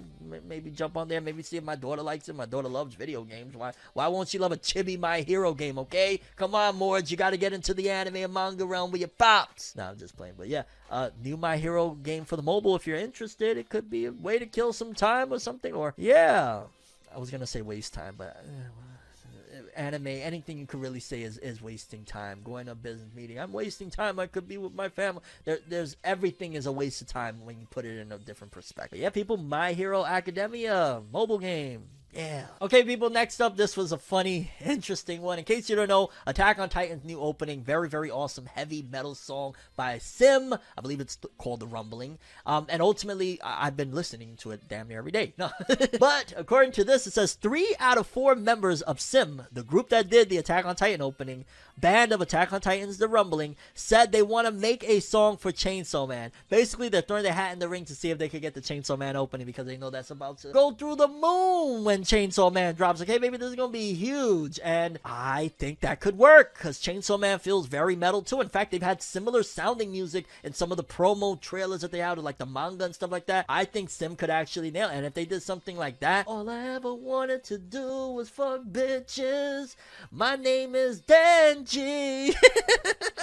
That could work for Chainsaw Man. It definitely could. Shout outs to Sim. They got some good ass taste. I love it when even the band is like, you know, into the series. Like, I remember with Tokyo Ghoul, I almost said Tokyo Avengers, Tokyo Ghoul opening 1, Unravel. I remember the lead singer of that group, or is it just one person? I forget. But either way, it was the singer of Unravel. He said that he had read the story and like he cried when he read it, and that's why he wrote the song the way he did, because it was actually straight up for Tokyo Ghoul and how much he loved the character. And it resonates when a song is written specifically with a character in mind and you play it on the opening and it's a really good song. It makes it 10 times more because you know, like, oh, this is really this character's song. Like, this is, what if this character could write music? So yeah, I could see Sim doing something really awesome for Chainsaw Man. Let's go. Yeah, Sim. Bring it. Let's go. Okay, next up, something that I did want to bring attention to you guys, and it would be awesome if you guys, anybody that's interested in this, anybody that want to speak out about this, definitely do so, because I've seen a movement about a week ago now at this point, I want to say, probably about a week ago. There was a video campaign where dozens of animation workers and allies spoke out for hashtag New Deal for Animation. And basically, the big crux of why they're doing this campaign and whatnot is the fact that people that write for animation, people that work on animation, even if the script is exactly the same, even if it's the same page length, even if it's the same notoriety, a live action show gets paid way more, and the writers on a live action show get paid way more than somebody that put the same amount of effort, same type of hype, all of that good stuff into animation. So they created this campaign in order to publicize that, yo, writers in the animation field need more, deserve more, and they're trying to make a little bit of noise over there, and I support it. I'm always supportive of the creatives, the creators, the people that really make this all possible, getting their fair share. I want to get, one of my missions in life is to make it a thing of the past of the idea and term the starving artist. The artist shouldn't be starving, because if there's no artist, there's no art, there's no people buying tickets to look at the art, okay? So that whole idea and how it's been normalized throughout time of the starving artist, the artist should never starve. He should be the first one getting fed, because there's no lines, there's no tourism, there's no nothing without the artist. The artist is the biggest thing. So when I hear this and I hear like, yo, it's really ridiculous that the live action writers, half the time, live action, they hit or miss or whatever, they get in so much more than animation. But there's a lot that goes into animation, a lot to think about, continuity, all sorts of stuff. Same thing with live actions, just there's so much more. And not to mention the fact that animation, it goes off to a studio sometimes overseas. They don't even get to see what's going on, so they gotta really be cognizant with every little move that they plan in a script. Live action, you can walk up to the director and walk up to the scene as it's being filmed. So I definitely feel like animation deserves better, and I'm hoping that this movement can make some waves. I'm not sure what's happened since they opened it up. I do know, though, that they're campaigning to get more funds, get more in general pay, higher pay for people that work in the animation field as writers. They deserve it. I ain't gonna lie, it's something I'm passionate about. Y'all know I've been writing for a good minute now. Pay the writers, give them what they deserve. So yeah, people, I just wanted to bring it to you guys' attention. Hashtag a New Deal for Animation. If you want to support the movement and help these writers get their just dues, because yeah, in 2022, no writers, when, entertainment of that type is one of the biggest things out there, should be like, yo, dog, how we getting so low pay and all that jazz compared to our live action counterparts? It just shouldn't happen. Okay, people, next up, something that I wanted to take a look at, a series I've been meaning to talk about for a good minute. Haven't gotten around to it yet. I'm about like 20-something chapters deep, I want to say, into it, and it's like maybe 50-ish, 60 at this particular point. But it's a newer series, but nevertheless, I wanted to take a look at what the sales success has been thus far for. You may have heard it, and shout outs to @Yellowstone over on Twitter for these stats. Sakamoto Days manga volume sales evolution. Considering it's a newer title from Weekly Shonen Jump, it's done pretty well with solid gains each volume, and it just shows here volume 1 did a little under 20, volume 2 did a little under 30, volume 3 did a little under 50, volume 4, so it's continuously increasing without an anime, with the fact that marketing wise, it is not, I'm gonna just keep it real, especially for a Jump manga, it is not the most enticing to put an overweight old man as the thing that markets your series. It's just not. It's not gonna get like, oh shit, yo, that's the one with the fat old guy, right? Oh my god. So the fact that it is doing this and continuously growing regardless is a good sign, and I do think Sakamoto Days is going to be one of those that breaks the mold, similar to the way like Chainsaw Man and Jujutsu Kaisen and all these darker shonen break the mold. This is going to break the mold in a different manner in terms of the main character is like an old dude that just wants to be left the fuck alone with his family and shit, you know what I'm saying? So really, really awesome stuff, and it's dope to see Sakamoto Days. I hope probably, I don't even know, because there's just so much competition now. We're at, February 2022? Maybe middle of next year we'll hear something about an anime. Because at this point, considering we haven't even heard about Marshall and Undead Unluck getting anime yet, and they're both at that point where they should have an anime announcement, I'm going to guess Sakamoto Days won't get an anime announcement until probably even after a year from me saying this right now, which is crazy, but Jump been moving different lately. And yeah, people, just wanted to give you guys a little update on the sales success of Sakamoto Days. Now, this was something that I wanted to bring to you guys' attention, final story of the episode, and it was basically a look at how much manga is dominating the comic book scene. It says here, well, look at what dominates the comic scene in the US. Manga, obviously. Manga was up 170% in 2021 versus 2020, and it made up 77% of all comics sold in the retail market in the US. Just looking at it right here. Basically, the blue is manga, 76.7%. The orange is comics and graphic novels like superhero shit like Batman, only 6.4%. And then the gray is comics, graphic novels of all other genres. So doesn't that orange thing right here, like, yo, let's take a second. For starters, shout outs to anime and manga. We did it, baby. We did it from the days of people practically throwing proverbial eggs at us for loving this shit. We did it. Look at that. Look at that, right? But above all else, why aren't DC and Marvel? Well, Marvel, they got their movies working, so they don't really give a shit about any of this. But why not try and bleed into, instead of continuing on this dying fight of the capes and cows and the crusades, right? Leave that shit for the animation and stuff. Why not focusing on putting out more books that are other genres? Slice of life comic books. And I'm sure there's plenty out there. But DC, for example, they could market, like, imagine a slice of life, maybe less serious, but a slice of life Joker comic, where it's just like less on the serious of him being a Joker, maybe a different twist on it altogether, like he's just a sad motherfucker that every once in a blue, like the peak of an arc, which, let me not give these ideas away. This is, you know what I'm saying, like, I gotta figure it out. But all I'm gonna say is, make the orange more into gray, and the gray will eventually turn into blue. Very simplistic, in my opinion. Obviously, it's a big struggle, don't get me wrong, because manga has everything by the proverbial throat. But that's not to say that they're going to always have that, because everything has its time. We got Korean comics coming up. We got a lot of different things happening. I want to check back a year from today. We're February 2022. February 2023, I want to see what that's looking like. I want to see February 2024 what this is looking like. If the comic book industry can change, if manga is going to be the predominant thing, because again, with things like Solo Leveling, Tower of God, God of High School, all of these other comics, and then on top of that, you got other things that are coming and making waves.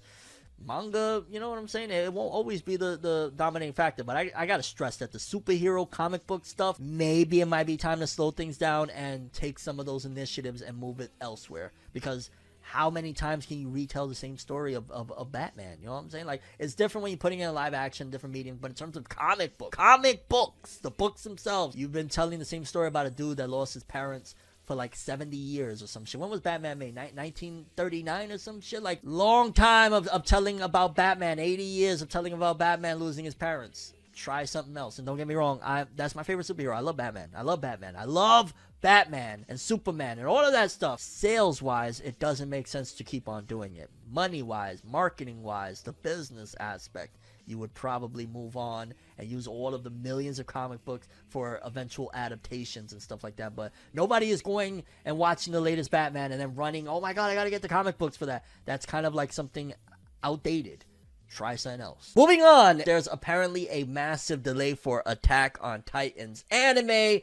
That probably is going to make a few people be like, what? What are we doing here? Because according to this anyway, it says here, Attack on Titan episode 87 delayed by 1 week. It will now air on April 3rd instead of March 27th due to a special programming. Episode 84 will also be delayed by 10 minutes on NHK Broadcasting. And I believe as it stands right now, as of the recording of this video, there are 82 episodes out for Attack on Titan. So the 10-minute delay will be, which is a really weird delay. Maybe there's something going on, like for, like, I don't know, Olympic sports or something there. air for them to, even though we just had Olympics. So I'm not sure, but maybe it's something there regarding the 10-minute, because who thinks, yeah, we're going to be delayed by 10 minutes in 2 weeks. So that's either maybe a big commercial or something. But then also this whole thing about being delayed by 1 week, it's more important than you realize. Well, for starters, I'm sure a lot of people are like, well, goddamn, so we're going to be delayed by a week. Episode 87 is going to be delayed. What's going on here? That's definitely going to piss you off. But then on top of the fact that it makes me wonder what's going on, because in case you missed it, you may want to go back and watch one of the previous episodes of Forever News, where I spoke about that they had a big panel that they were doing, and if I'm not mistaken, I believe it was on March 27th for Attack on Titan. It was supposed to be a big final panel and all of this good stuff. However, if the finale, which was conveniently lined up for the day of that panel, is now getting pushed back to April 3rd, for starters, are they going to push that panel back to April 3rd? Are they planning something? Is the programming that's going to be in place of that episode of Attack on Titan episode 87, is that programming going to be something related to Attack on Titan? A big announcement? Was this planned all along and they're just like trolling us essentially, and maybe that's why they're not going to have nothing on that day, because it's going to be a big announcement, and the following week, who knows, it's going to be a made-for-TV movie or something. That would be silly. Made-for-TV movie, no, put that shit in theaters, get your money. But Attack on Titan episode 87 delayed by 1 week. Again, that's a little bit of a ways off, because right now, as of the recording of this video, we haven't even reached episode 83 yet. We're only on 82, so we're about a month away from that episode airing, or well, when it would have aired, because again, there's a big delay. And yeah, I mean, I'm not the most freaked out about it. I think it's kind of interesting that it's ending. The anime is ending almost a year to the day of when the manga's final chapter wrapped up. It was sometime around this year, if I'm not mistaken, that the manga ended off. So yeah, I mean, I'm not the biggest angry in the world. I'm just curious as to how that's going to align with all the plans that I'm sure they had, including that big panel that they were going to do for the finale, if it's not lined up properly. And again, I'm sure some people are going to be upset, like, yo, I can't miss out on episodes. But you got to think, you got to be a little bit more courteous, you got to have a little bit more grace for these people, considering all that they're up against. We just talked about the other day, Eren Yeager, the voice actor, losing his voice. We talked about one of the animators on Attack on Titan not coming home for 3 days, and they're still, this could also possibly be due to, them falling behind schedule. And that's because their schedule to begin with was ridiculous, because Studio Wit, what took them years to make each season, Studio Mappa is doing in like a fraction of the time. So yeah, there's going to be delays, there's going to be all sorts of stuff, we're going to have a lot of messed up things happening. So ultimately, give them a little bit of grace. Don't meet this announcement with anger or anything like that. If anything, meet it with encouragement for the voice actors, for the writers, for the animators, for the directors, for everybody involved, to give them, a little bit of encouragement, so to speak. As the Japanese would say, ganbatte kudasai! Do your best! Because, yeah, this has been a tall order for these people, and I don't need to keep regurgitating each and every episode of how ridiculous the anime industry is and how much work the staff over at Studio Mappa have cut out for them. But, yeah, Attack on Titan episode 87 delayed by 1 week. Again, this was supposed to air March 27th. It will now finish. The Attack on Titan anime will end 2 days after April Fool's, and then Isayama's going to pop up on April Fool's. April Fool's is not ending. We got a whole other shit planned for you guys. Get ready, folks. Moving on is a topic of conversation that I've seen even amongst people that I know. I've seen in some of the fandoms. I've seen just in general a little bit of discourse in the One Piece community towards One Piece itself. I think one of the biggest factors that is making a lot of these complaints that honestly have started to come out of nowhere ultimately is stemming from essentially, I think, the fatigue people are having. I think we've been in Wano for a little bit too long. I think certain aspects of Wano has pissed people off, and even though I ain't gonna lie, when it comes to One Piece, it's a different breed at this point. For me, I'm along for the ride. If there's downs, I'm gonna call it out. If there's ups, I'm gonna call it out. But ultimately, I'm just enjoying it. There's no like, oh god, that's it, I'm dropping it. Unless, I don't know, tomorrow Luffy became a one-armed dwarf and said, nah, fuck One Piece, dog. I'm just gonna chill on my boat and eat cereal and drink booze. I would be like, I would be devastated. I'd be like, Oda, did you fucking hit your head? Like, what's going on here? So unless we went that silly or ridiculous with the story, I think I'm on board. And even I'd still be on board if Luffy became a one-armed dwarf too. It's just a screw One Piece, I want cereal and booze. That I'd be, again, just devastated. However, the fandom in Japan is starting to squeak a different tune, so to speak, when it comes to One Piece in general. I think a lot of the breaks is starting to get to people. There's a lot here, courtesy of Kotaku. This article, it's kind of interesting. Let's take a read. One Piece manga's hiatus leads fans to complaints in Japan. Now, mind you, it's been, I can't even call it now, it's been several years now at the very least, that One Piece now usually takes about one break every so often. It doesn't pass a month and a half where One Piece is getting a break. So One Piece gets very frequent breaks. It seems as though Jump is trying to give that luxury to some of the other authors in the magazine as well. My Hero, Jujutsu Kaisen, because dudes will break down. We've seen what happened notoriously to Yoshihiro Togashi from Hunter x Hunter.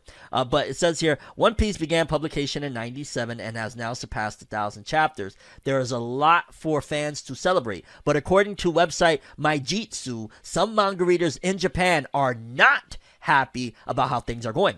Maijitsu reports that a segment of fans in Japan are not only annoyed by the pacing of the current Wano Country arc, which began in 2018. God damn, we're 4 years into this. But also by the manga going on hiatus. That last complaint is rather silly, if not selfish. But to be honest, considering how hard manga creator Eiichiro Oda has worked and for how long, the guy is in a machine. He needs time to recharge and do things like sleep. 1,000,000,000% I agree with the author of this article, but let's continue. Below, via Maijitsu, are some recent complaints from Japanese One Piece readers. So right now we're about to get an exclusive here, people, of the thought process of Japanese One Piece fans and how they're feeling about Wano and about One Piece these days. It says here, for starters, the first one was, One Piece going on hiatus is no good. So people are upset about the hiatus. They want Oda to drive himself into the ground. Understood. One Piece, as of late, has been going on hiatus a bunch. Plus, the story development has been sloppy. It's definitely been going on hiatus a bunch, and the story hasn't been the most, I guess, solid in every aspect as it's been in maybe past arcs. I'd give it that. The most recent Shonen Jump was pretty interesting, but One Piece, you're taking too much time off. Remember that the Japanese, they also frown on stuff like that. They're very hard workers. They really love to get their shit done. They make sure it's a part of their culture to work and get shit done. So for them, Oda, you're taking how many breaks? They don't care. Their work obsession is very different. One Piece going on too many breaks. It's like every other freaking week. I added the freaking, but yeah, again, it seems a lot of people are, the last one says, don't take the week off because the story isn't going well. Holy shit. They basically say, yo, your shit is trash. Stop. Wow. As noted on Maijitsu, the problem could be with the pacing of the Wano Country arc, which is said to be dragging on and losing the interest of fans. This, in turn, impacts the anime, and it becomes harder to win over new readers. Absolutely. And I'm not gonna lie, just reading some of that shit made my brain hurt, because bottom line, that has to be younger kids or people that don't understand the process of creating manga. The fact that Eiichiro Oda works 21 hours in a day. Like, no, absolutely, you guys are all wrong. He needs his breaks, period. And I'm going to stand on that. I don't care. Like, that right there is selfish, childish, and lacking of an understanding. Like, what do they think that, like, Oda, he takes like 3 hours out of the week and writes One Piece? This is a ongoing process, day in and day out. Oda has been on record saying to any staff member that is joining up to create his masterpiece, One Piece, you gotta be willing to die for it. You gotta be willing to die for it. So if this man is willing to die for his comic, how dare you say that he's taking too many breaks? How dare you criticize him in that fashion when it's just unjust? Criticism? Absolutely. Maybe you are a little bit frustrated. Maybe One Piece is taking too many breaks, but it's necessary for the grand scheme of things. You want your ending? You want them to get to Laugh Tale? You want Luffy to become Pirate King and get One Piece? Give him his breaks. Now, the story of Wano itself, that's a different tale. Criticism, feel free. There are a lot of things that you can nitpick, and there's a lot of things that you could look through and say, well, this didn't add up. Okay, maybe the fights, maybe the fake outs is pissing you off. So absolutely. But in terms of the hiatuses and the breaks, knock it off. Knock it off. Eiichiro Oda is a human freaking being, and he deserves breaks. He's been doing this since 97. Knock it off. I'm sorry I had to get stern like that, but it's just a reality, and I don't like fans having that type of mindset when people are breaking their bodies, their mind, body, and soul for your entertainment. be a little bit more reasonable, be a little bit more gracious with how you treat creators in the future. Okay, so I just wanted to touch up on this one very brief. I don't want to stay on this one too long because I don't want to give the attention, I guess, this one is obviously seeming to look for. Now, in case you don't know, a few years back, around 2018, 2019, probably beginning of 2019, end of 2018, there was a big scandal where the longtime voice of Broly from Dragon Ball Z, Dragon Ball Super, he also played Ed Elric in Full Metal Alchemist. Dude has been a part of a lot of stuff. Vic Mignogna, he's been a part of a lot of things in anime. Well, around early 2019, a lot of allegations came out against him, and unfortunately he was fired from the role of Broly. He's fired from working for Funimation. He hasn't been able to really go to convention. All sorts of really wild stuff has happened to this guy Vic Mignogna, and there was a whole legal case. They went to court. I believe he lost the first time, and then the pandemic hit, so he hasn't gone to court again because he filed paperwork to be able to get back in the courtroom and try again, but it hasn't happened yet, and ultimately it was a very big deal. Like, I covered it over here, got me into problems, all sorts of stuff. However, two of the people that was a part of that whole case and essentially making Vic Mignogna, ultimately taking him to where he's at right now, that you really don't even hear of Vic Mignogna at this particular point, but ultimately, I believe they go by Monica Real. She plays a lot of voices for a lot of anime, you know, in dub. And Jamie Markey, they're apparently launching a podcast about Vic Mignogna's defamation case. So is this like a one-off thing? Like, okay, I could imagine, right? Take my bias, if I even have any at this particular point, aside from this, right? Take my bias out of this. I'm going to speak strictly as if I am just giving some business advice, some marketing advice, some long-term goals, right? How do you plan on making a podcast? Because a podcast is usually that it's going to be like episodes and things like that, week in, week out, or whether it's a monthly podcast or whatnot. How are you going to make an ongoing airing podcast about a case that, you know what I'm saying, it happened, it erupted or whatnot? I could see a long episode. I could see even a 2 to 3 hour crazy episode of talking about everything that happened in the case. But what are you going to do? Let's just say if it's weekly, because ideally podcasts are usually like one episode a week. If they do it monthly, I don't know, but usually it's a weekly process, right? So are you going to go week 1, episode 1?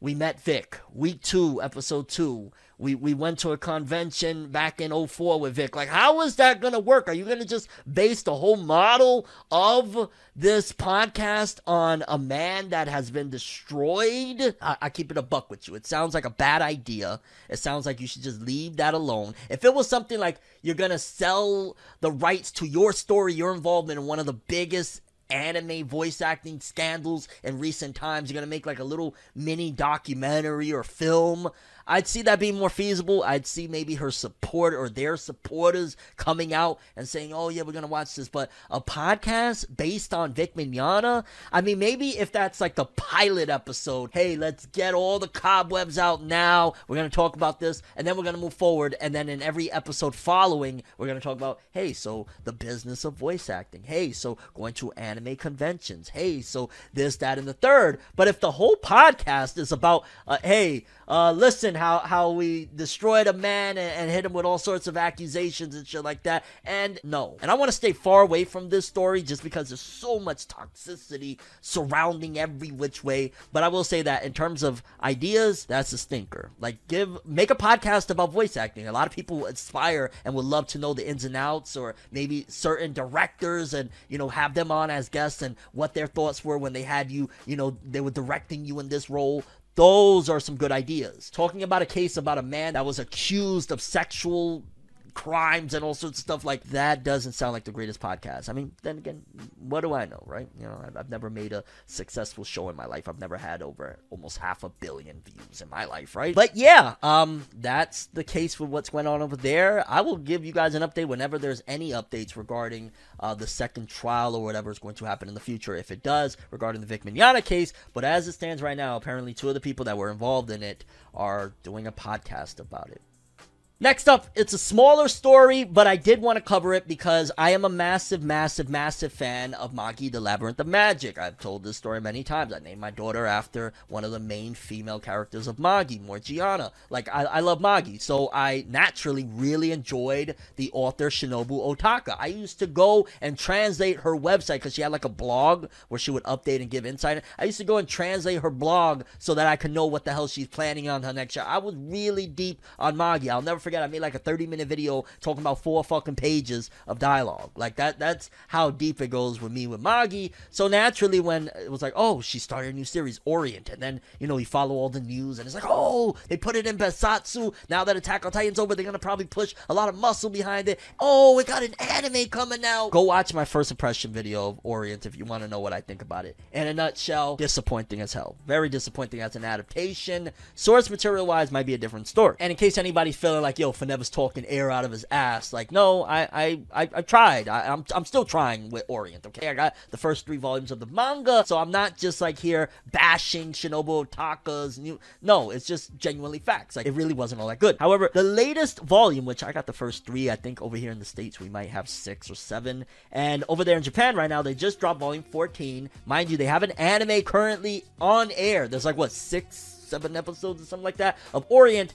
And in its first week after having an anime on air, Volume 14 of Orient did 23,611 copies. While that's not terrible, and in the United States that's actually very successful, in Japan, for an anime on air, similar to, I throw the argument maybe even, no, it's definitely way worse with Orient, similar to like Eden Zero, because Eden Zero, I want to say, has around those type of sales, and it has a successful anime on Netflix. That's the difference between Orient and Eden Zero, that as an anime, Eden Zero is on Netflix, and people really are rocking with it, and it has a cult following, got a video game coming out. I'm not seeing almost no love for Orient, and then on top of that, the manga isn't selling great. On top of that, the anime isn't great. It's just like, wow, I ain't even gonna lie, I'm almost to the point where I'm gonna keep following, right? I'm begrudgingly watching the anime. There's a few episodes that I'm starting to get a little warmed up to when it comes to the anime and whatnot, but still, it feels like almost, maybe I should just check out until Shinobu Otaka's next work. Because just because I'm a fan of her work, and I'm a fan of her art, that doesn't mean that I gotta stick around while the castle is on fire or some shit like that. And that's the way I kind of feel about Orient. I'm kind of sort of quasi enjoying it to a weird way, but I'm supposed to be like, either I like it or I don't. Not that I almost feel like I'm pushing myself, like, man, you gotta like it as Shinobu Otaka, and that's not the way. And especially if the sales are 23,000, you got an anime on TV right now. Like, these shits should have at the very least gone to 50, 75, 100. That means it's a failure in my opinion. Like, again, there's a difference. Eden Zero got a lot of money behind it. Netflix, video game, all sorts of stuff. This don't got shit, okay? So, we'll see what happens. I'm not here to bash Orient. I love Shinobu Otaka. I love Magi. It just looks like Orient is dead in the water, and no matter what they've done, putting it in Besatsu Shonen, giving it an anime, all of this stuff, it's not really doing anything. But we'll wait and see. Maybe in another volume or 2, there'll be a big episode. The episode 19 effect, like what happened with Demon Slayer, will happen with Orient, and it'll take... That's probably not going to happen. Moving forward, I got 3 different series I want to take a look at their sales, so I'm going to do it in one big one right here. We're going to go back to back. We got 3 pretty notable series. I guess for starters, let's take a look at World Trigger. World Trigger by Yellowstone over on Twitter. Shoutouts to them. For starters, he said, it stayed pretty consistent between volumes 12 and 22. Then the anime returned and boosted sales. We'll have to wait to see if the sales can continue to rise following the recent airing of the anime's 3rd season. And this is why World Trigger sticks around, despite the fact that in the West, at the very least, World Trigger isn't the biggest Goliath. People aren't really all that into it. You see, Volume 1, for whatever reason, has no data. Was that pre? Maybe? I don't know.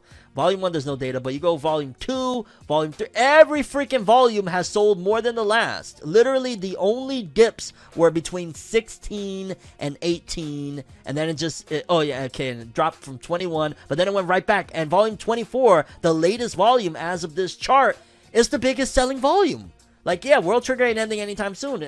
By the grace of God, this series has been able to obtain a cult following because the author has had some serious health issues. He broke his wrist back in, like, I don't know, a few years back, and ever since then, it's been reoccurring health issues. So the fact that he's doing this, that's a blessing to that man. Shoutouts to the author of World Trigger, because without those fans, this shit would have been long gone, and his career would have been donezo. But yeah, like, even with the latest volume, it's still at peak position.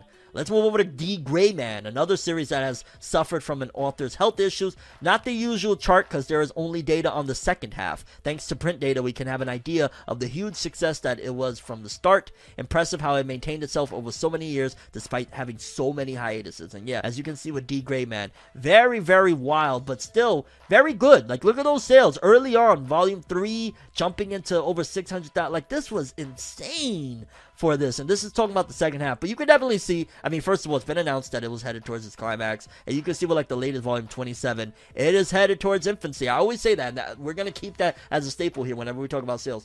When it heads towards infancy in terms of sales, and what I mean by that is like the earlier volume sales numbers and whatnot, when it heads that direction, it means it's about to end.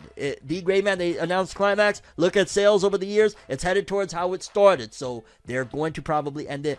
I don't know how regular the releases have been as of late, but next 2 to 3 years I could imagine, and that's because, again, D. Gray Man doesn't really release frequently at all. But yeah, it's still fascinating with D. Gray Man. And then lastly, I've been holding on to this one for a little bit. Shout outs to Yellowstone again. Record of Ragnarok, aka Shumatsu no Valkyrie, for 12 volumes, and it's just been astronomical. It's been astronomical. Let's see, did the anime do? The anime was announced on 9, anime came out on 11, and sales dropped by 12. Oh no! The Record of Ragnarok manga sales kind of took a little bit of a hit from the anime. The anime ain't do shit. Whatever. I still had a fun time with the anime. And yeah, you can see the manga sales straight off of quality. Straight off people loving those epic battles with these godlike creatures. Shout outs to Record of Ragnarok. Dope sales chart as well. Just up and away. And then the anime came and got in the way. Okay, people. And last story of this episode. I've been avoiding the last year or two, I think, of really trying to cover this on For Never News because I just think it's so shitty. And why? But apparently, according to this, it says no anime films were nominated for the Oscars, but Japanese film Drive My Car received multiple nominations. So the only thing coming out of Japan that got nominations is, I'm guessing, a live action film called Drive My Car, because no anime films were nominated for Oscars. And I believe they did this the same thing last year, and their reasoning behind not having Demon Slayer Mugen Train was, what was it? Oh, that it's attached to a series and you need to have seen the series. They don't do that. They only do that for singular films that they nominate for the Oscar. It's really stupid, and there's plenty of anime. Like, anime's tearing up the charts, but you know how they go. They throw up a bunch of roadblocks. Like, oh, you're not going to get these Oscars because Oscars mean more prestige, means more money, means they can run the bag up more. Like, yo, Toonami already can't afford Demon Slayer Season 2 because Mugen Train did so well, and that's without the Oscar. Can you imagine what type of price they would have been asking for if they got the Oscar? Yeah, so the Oscars ain't playing fair. Similar to, like, come on, we go through this all the time, like with hip-hop with the Grammys. We just now had one of the biggest hip-hop sessions ever for the freaking Super Bowl with Dr. Dre and Eminem and fucking 50 Cent and Kendrick and all that shit. So we still got a ways to go, and these companies are still going to play hardball, so to speak, in terms of getting where we're trying to go. But yeah, no anime were nominated for the Oscars, despite that. Last few years have just been insane for anime films. I don't get it, man. I don't want to say fuck the Oscars, but yeah, it's kind of on that vibe, lad. Like, what? And I believe those were the 94th Oscars too. So yeah, maybe we'll get them next year. Tiger, huh? Maybe Jujutsu Kaisen Zero will really crush. Oh wait, because it's, well, Jujutsu Kaisen Zero is a technical one that they could actually roll with and get at the Oscar, because technically, even in Japan, Jujutsu Kaisen Zero is technically not Jujutsu Kaisen. It's the Tokyo Metropolitan some bullshit. It has a different name. So technically, they would really be robbing Jujutsu Kaisen Zero if they say that, because it's also a prequel. So it's not even, you don't need to watch or nothing. It's just called Jujutsu Kaisen Zero for marketing purposes. Technically, it's Tokyo whatever the fuck. But we gotta wait and see. Y'all probably like, oh snap, what's going on here? A special episode of For Never News I wanted to bring to you guys today. We're going to be talking about the Crunchyroll Anime Awards. With me, I have the notoriously just unstoppable Plot Armor. You guys want to introduce yourself? Please do. Yeah, what's going on, guys?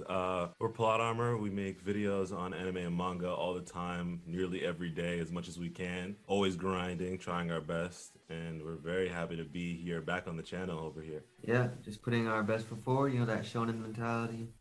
Nice to be here on For Never News. You already know. Now, some of y'all may remember these gentlemen. We did the best manga of 2021. Big event, legendary event, honestly. One of the most fun times I've had creating content in quite some time. So I wanted to bring the guys back on again and see what's going on here with this time around Crunchyroll's Anime Awards and see if they got it right. I've heard some murmurings. It's never a happy thing when these award shows go down. There's always going to be somebody, no, that should happen. But I guess we'll give our 2 cents on whether or not they got it right with each of the categories. We're going to skip out on like the multiple language ones. We're not going to do like Russian VAs and stuff like that because that's just not, in our wheelhouse. So we will be skipping out on that, minus like English and Japanese, since that's something that we can't touch up on. And I don't want to waste any more of these guys' time. Do you guys want to jump right into it? Let's do it. Okay, so we're going to start off first with best VA performance in English. Now, I'm not the biggest dub guy. I know a name or two here or there, so that's mainly going to be my perspective because I don't really watch dub. What about you guys? I have not touched a dub anime in a very long time.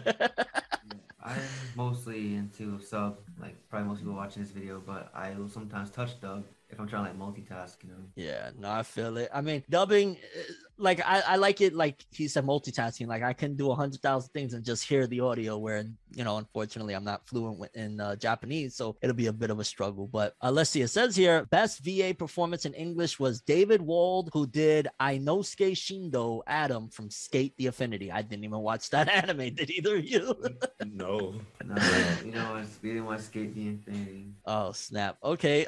Well, David beat out a couple of big contenders. I know Laura Bailey from Fruits Basket. She's big. Same here. Adam MacArthur, who did Yuji Tadori. Wow, he took out some big names. Okay, so we can't give too much insight on this one because we're not familiar. But well, let's see. Switching languages. Let's jump over to. We're looking at best VA in English. Let's see Japanese. That's the only other one that I believe either of us gentlemen are familiar with. This one. Whoa. Okay. We got best VA performance. Japanese winner is Yuki Kaji for Eren Yeager, Attack on Titan Final Season Part 1. This is a bag I think all of us can get into. Absolutely. Yeah, definitely. Absolutely. Performance like crazy. There's so much fire behind the voice of this guy. Yo, I ain't gonna lie. Like I've been sleeping on Attack on Titan. I don't want to dive into the tumultuous fucking relationship that I have with this series, but I will say that there is no doubt in my mind that Eren Yeager, the voice actor, has put 1,000% to the point where I just reported here on For Never News like 2 days ago that he lost his voice in the booth with the latest episode. Wow. Like that's passion, to lose your voice screaming and all that stuff. But I've said it before and I'll say it again. It's amazing how they've been able to pull off Attack on Titan post the first 3 seasons, because it's essentially almost a different show. It's like a war story now opposed Truly. to The season 4 is so different from the rest of the series. It's like a whole different thing now. And Slice, didn't something like that happen with the Broly VA? I feel like you told me that mad years ago. Oh yeah, just like going crazy, losing your voice, just putting so much into the role. That was the Vic Mignogna, the English voice actor, I believe. The thing about this is like I'm fully into Eren winning here, Yuki. However, I don't know if the competition is exactly like the craziest, most standout performances that like everyone is talking about. Like Gabi's up there. I don't know if you're gonna compete with Eren in that category. I will say that I'm glad that Eren did beat Gabi, because like I'm sorry, I can't from the grave. I can't disrespect our shorty like that. So Gabi, you had to take the L. I don't care. I'm sorry. No. Oh snap. No, that's just being petty. But yeah, looking at the competition, like I never got into Odd Taxi. That's one that I do plan on getting into, but I've heard great things, but I don't know if it's greater than Eren Yeager's scream insanity of what he did in that first half of the final season. I think it comes down to like the circumstance. This is a suspenseful series. This is a series where we don't know what's going on in Eren's head. So like every word that's coming out of his mouth is going to be like the most impactful thing ever for the entirety of that series, which is like one of the biggest series in the world. And then you have these other things where these other things, not even to be disrespectful, but they're just not even in the same stratosphere as Attack on Titan in terms of popularity, so they lose out on that. And then just in terms of the performances, some of these characters aren't like the biggest names comparatively right now. Absolutely, yeah. Yeah, I mean, if there's nothing else to say, I'll say that I'm satisfied, more than satisfied with Yuki winning this one. I think it's deserved. Even beyond this competition, I can't even think of another performance that year that stuck out like Aaron. So This was last year. Yeah. I don't know if it competes with Eren or anything. That's or Yuki, but I thought the VA for Bakugo had a great performance in season 5 as well. Though, if you remember the 1A 1B, he had some very good delivery in that tournament. fair enough. I'll no comment that because I was not a fan of that season, so I'll leave that as a no comment. It was the very beginning when we were all optimistic. Yeah, we still had hope back then. It was very. You should check it out for never. At least that fight on YouTube or something. Yeah. I mean, Bakugo's VA is always like He's bringing always that on 10 though. He Yeah, always yeah. brings that energy, that for sure. Let's move on then. Best film. Winner of best film is Demon Slayer Kimetsu no Yaiba, the movie Mugen Train. And again, I personally I'm looking at the list right now what it was up against. There's only one other title I would have said might have been able to take the throne with Evangelion, but Demon Slayer winning, I mean, that's a no-brainer. It's one of the most successful, isn't it the most successful Japanese film of all time or something crazy like that? I believe Yeah, so. it literally like held up the economy or something. Yeah. You know what I mean? So accolades, the performance in general, that was just a really freaking great movie too. Like, take all of that aside, I don't want to shit on the artistic side of it. It was pretty freaking awesome. Ufotable has done the damn job when it came to this movie, the series, period. Like, they've brought and elevated the series to a whole new world. Not just the series, anime in general. Yeah, truly. I think they changed the way things are gonna be for the next 5 years. Yeah, I mean, that movie set a precedent. Like, this category is gonna be crazy in the years to come just because of the precedent that's been set by this film. It's so wild. I feel like the market is starting to shrink more in terms of like the studios that people really talk about. Like back in the day, people used to talk about like 5 or 10 different studios. Yeah. Now it's like Ufotable, Mappa, Mappa. and hey, there's some other shit happening. You put it Madhouse, right? Madhouse, not as much as they used to, because a lot of Madhouse employees went over to Mappa. It got co-founded by some of the people from former Madhouse employees. So people that probably worked on Hunter x Hunter, Parasite, all of those big titles, they ran over to Mappa. Yeah, You're right for sure though. It used to be so many studios we talked about. Now it's max 3. Exactly. We don't care. We'll look forward to like something from Studio Trigger or whatever, one of their original series and things Those like that. wacky things, yeah. But that's like that's a one-off. That's the small thing. Mappa's taking over every like major title right now. Quick thing on Trigger, agree or disagree? I feel like Trigger has become kind of like a niche in itself within anime. It's like a genre. Trigger is like a whole genre of anime. I feel like I agree. I think it's like a Ghibli movie kind of thing, but just like as a series. They have their own little niche genre thing. Look at the creativity and where it comes from, because Studio Trigger, they're actually similar to what's happening with Mappa coming from Madhouse. They were originally Studio Gainax, and they did Gurren Lagann, and then they took all those talented people that did the wackiness of Gurren Lagann, and then they went to Trigger and they made Kill La Kill, and then they just keep on with it's interesting to see where it all stems from and how it keeps on. Like, this studio does something crazy, then a bunch of people within it like, okay, we're gonna do our own thing, and then they go on and do something crazy. Are you a Trigger fan? I mean, I can't off the top of my head list a whole bunch of series from them, but what they did with Kill la Kill and just in general what they stand for and what they've been doing of an independent route of breaking away from Gainax, I've always respected what they've done, and its wackiness is creative to me. I love it. And I mean, if we look at the studios that are on this list for these films, I mean, the only one that kind of sticks out to me would be Bones. But it's been a while since I've thought of Studio Bones. Yeah, I gotta pull out a magnifying glass on Bones. Like, what y'all been doing lately? On the topic of anime films, Demon Slayer is getting an announcement in the next week. Do you think it's gonna be film 2 or season 3? I guess where's the manga at right now? Is there enough where they could do the Mugen Train was like, oh wow, that's kind of perfect to just put into a movie. The swords, what's it called? Swordsmith Village. Swordsmith Village. Yeah. Do you think that could be compacted all the way straight into a movie, or? Yeah, I think especially so. the ending would be great for the movie. Yeah. You know the ending. Yeah. I'm not gonna No, say no it, but spoilers the yet. No course spoilers. I'm not. But the ending would be great for a movie, I think. Yeah, I agree. I think that it could have a similar impact to how Mugen Train was, because Mugen Train, action-packed, also emotional, just everything that is Demon Slayer could definitely be compounded into a movie. It could go either way, truly. I think that because of how well Mugen Train did, they're going to be inclined to want to do another movie, because at the end of the day, they still repackaged Mugen Train for television afterwards. So it doesn't make a difference to them as a studio. And we know that Kondo is making sure those cafes are bringing in that money so he can put in his safe in his home. Alrighty, well, let's move on to the shits and giggles. Best comedy winner. And that is an anime that I actually just started not that long ago. Komi Can't Communicate won best comedy, and it beat out some decent contenders. I mean, I was a big fan of Don't Toy With Me, Miss Nagatoro. I'm shocked that it beat that I'm out. surprised I didn't win. Yeah, I'm surprised I didn't win. Yeah. That had a lot of buzz, a lot of hype, a lot of controversy back and Controversy. forth. Like, Was holy that like crap. earlier in the year? Yeah, I want to say that Yeah, was recency thing. Yeah, Probably I think spring? it might be a recency thing. could be. Yeah, now that you say that, because Don't Toy Me Must Now. I don't know. That I know I was shocked because I thought I was gonna watch maybe one episode, see what the hubbub was about, and keep on moving. And then I'm like, oh shit, it's the season finale. No, so Yeah, I know that Horikoshi was a fan of Komi. yeah, Yeah. yep, he did like that. I remember him mentioning it in one of the author comments, I think. It's surprisingly really popular. I've come to realize. Oh yeah, it definitely is.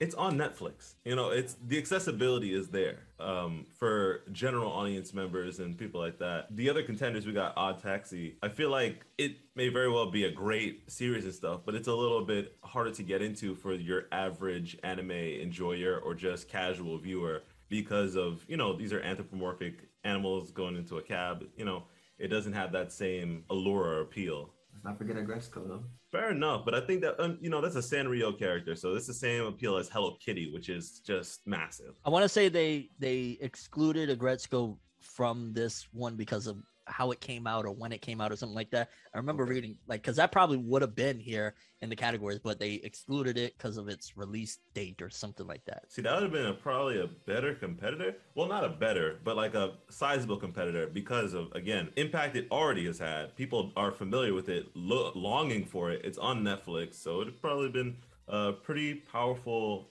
addition to this. I would have preferred Miss Nagatoro because so far from what I've seen of Komi Can't Communicate, it's all right. I'm enjoying it, but boy, did Miss Nagatoro make me fucking bust out laughing so many times. Recency bias, I feel. That's probably the best thing. Yeah, that's a good way to put it because it kind of feels that way. Like, man, I don't know. But okay, let's mosey on over to Best Fantasy. And the winner of that is by Studio 8-Bit. That Time I Got Reincarnated as a Slime Season 2. And that's Best Fantasy. Wow. That's another one that I've been sleeping on because like I watched majority of every other contender because this was a packed house. They had Wonder Egg Priority, To Your Eternity, the case study of Vanitas, the Slime series, Ranking of Kings, and Mushoku Tensei. I would have put Ranking of Kings or Mushoku Tensei easily. This would not have been. Again, I'm not caught up or I'm not into the Slime series right now. I'm planning on it. But yeah, Ranking of Kings is just godlike. I don't know. I think that this is definitely a case of just popularity. That's what it has to be. The fantasy genre in anime is one of the most packed things you can find. I mean, there's an isekai every week, isn't there? So to have slime up there is pretty I think surprising to an extent. Slime has one thing going for it though. One big thing. It's marketability.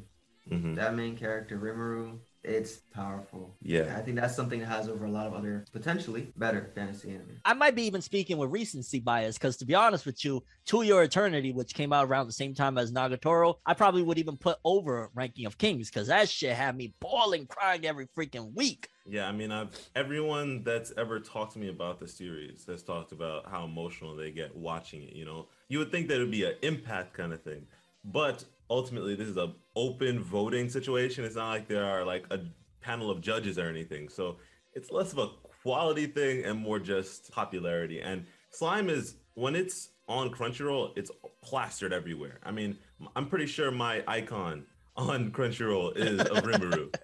So he's everywhere. Yeah, wow. I'd imagine if it was like a certain section, they would probably, because all I heard was how a masterclass Mushoku Tensei is for the isekai genre. So I'm shocked that didn't even take it because the fandom was ridiculous while that was running. You know what it is? Also, I think the isekai lovers are a smaller sect. Like, they probably go with Mushoku Tensei, but then the grander expanse of just general fans probably elevated slime over it. It's like, and I don't know if y'all will agree with me, but it's like putting in a popularity vote Yu Yu Hakusho or Dragon Ball Z. The real ones know what's good, Mhm. but Dragon Ball Z is gonna win. Yeah, easily that. Yeah, exactly that. Oh man, but yeah, I don't know. I can't rock with that. I'm sorry. Like, there's too many really like 10 out of 10 type of shit here to give it to the slime series. Again, I'm not caught up on the slime series, and I'm not hating on slime. Congratulations. It just wouldn't be me. Slime is easy, it's digestible, it's simple content, you know, comparatively, I mean. Mainstream appeal. Yeah, so it just has that mainstream appeal to it. Fair enough. Let's move on to best action winner. And the best action winner from Studio Mappa, surprise, surprise, Jujutsu Kaisen Core 2. And it beat out very, very tough contenders. Attack on Titan Part 1, final season, Demon Slayer, The Mugen Train, which that's movie quality that they just, you know, put in a TV rendition. I'm not sure what the hell is the SSSS Dynazenon. Are either of you familiar with that? Is it in the Gridman series? SSS was It's by Trigger. Yeah, it's by Trigger. because SSS was Gridman. So what is that, like a spin-off of another series, or? Yeah, it looks like it. Essentially. Yeah, Oh, it's like okay. imagine Gundam. Did Yeah, that. because it literally has subtitle Gridman Yeah, Universe. so Uh, it's like a Gundam type thing where there's like all different things in the same in a universe. I guess it just didn't. This one didn't get into our purview because Gridman, the first one, had like you know, everyone talking because of especially the female characters. fan service. Yeah, definitely the fan service there. Bit Studio put their foot in it when it came to Vivi. Either you watch Vivi Fluorite Eyes song, I the never visuals, watched it, but I feel like I might have seen a shot or two. that looked absolutely. I mean, I guess this is for action, so I can't really. But Vivi aesthetically was just, oh my god, especially the detail in the eyes. Like, we give Jujutsu Kaisen the eye detail, like, oh my god, look at Gojo's eyes, so detailed. No, the Vivi, and I know I'm giving props like the eye detail, but holy shit, fluoride eyes, they really Yeah. made sure they put it in the eyes. It was Yeah, freaking- I'm seeing it. Just a little quick look on Google. it was something else, man. So Action though. yeah, action. I gotta stay on that because like that's a different thing. Wonder Egg Priority, no, like it was a really awesome show, but well, towards the end, no, not action. Vivi, again, I don't know about action. I'm very unfamiliar with Dynazenon, so I don't know. Jujutsu Kaisen Core 2 had incredible action. Mugen Train had oh my god, the choreography. Sometimes I look at it and I'm like, damn, it almost feels like they reenact some or tried to reenact some of the shit with humans and then just redo it or something. It looked so wow. I think that this one is a fair winner for sure. Because for as good as Attack on Titan is, how much we enjoy it, you know, right now, especially, it's the story and all that we're really looking forward to. Not exactly the Titan, you know, back and forth all Like too Levi much. versus the Beast. Like that was season Yeah. 3. Well, that's an exception, but that was amazing. You see, yeah, that's at those times for sure. Like, I'm not even discrediting Attack on Titan's action and stuff. But just like comparatively to JJK, I mean, we have so many hand-to-hand brawls and stuff. It's a lot of just good stuff. Especially the ending of that season was very well choreographed. JJK is like a traditional. It's a battle manga. You know what I mean? Manga, It's just, yeah. we're squaring up. Attack on Titan has action, but I don't feel like it's exactly a battle manga. And Mappa And then- put their foot into it. And then a lot of like when it comes to the Demon Slayer action part, a lot of that was motherfuckers on a train trying to figure out what's going on, dream Yeah. sequences. The length of that was that. train Yeah. sequence. So yeah, Jujutsu Kaisen definitely got it fairly. This Fair. was fair and square. So Agreed. big ups to JJK taking the action as it should. I mean, that's Mappa's specialty at this point, right? Let's move on. Best drama. Okay, and I don't know what else is in the category yet, but To Your Eternity winning best drama. I'm here for it. It was very dramatic. It beat out 86. I heard a lot of hubbub about that. It beat out Fruits Basket. Wow. Kageki Shoujo, Taxi, and Wonder Egg Priority. Yo, Wonder Egg Priority gets nominated so many times. It's still- Yeah, I yeah, noticed. it keeps taking L's left and right. I'm 150% on board with this victory. Like, I think they got it right with this one. Makes sense to me. Like I said, people just keep crying watching this. I mean, that's one of the most impactful emotional outbursts you can have. So definitely makes sense to me. Yeah, didn't watch it, but throughout the year, everyone was talking about it, like in our community on Discord or in like community polls on YouTube. Fairs.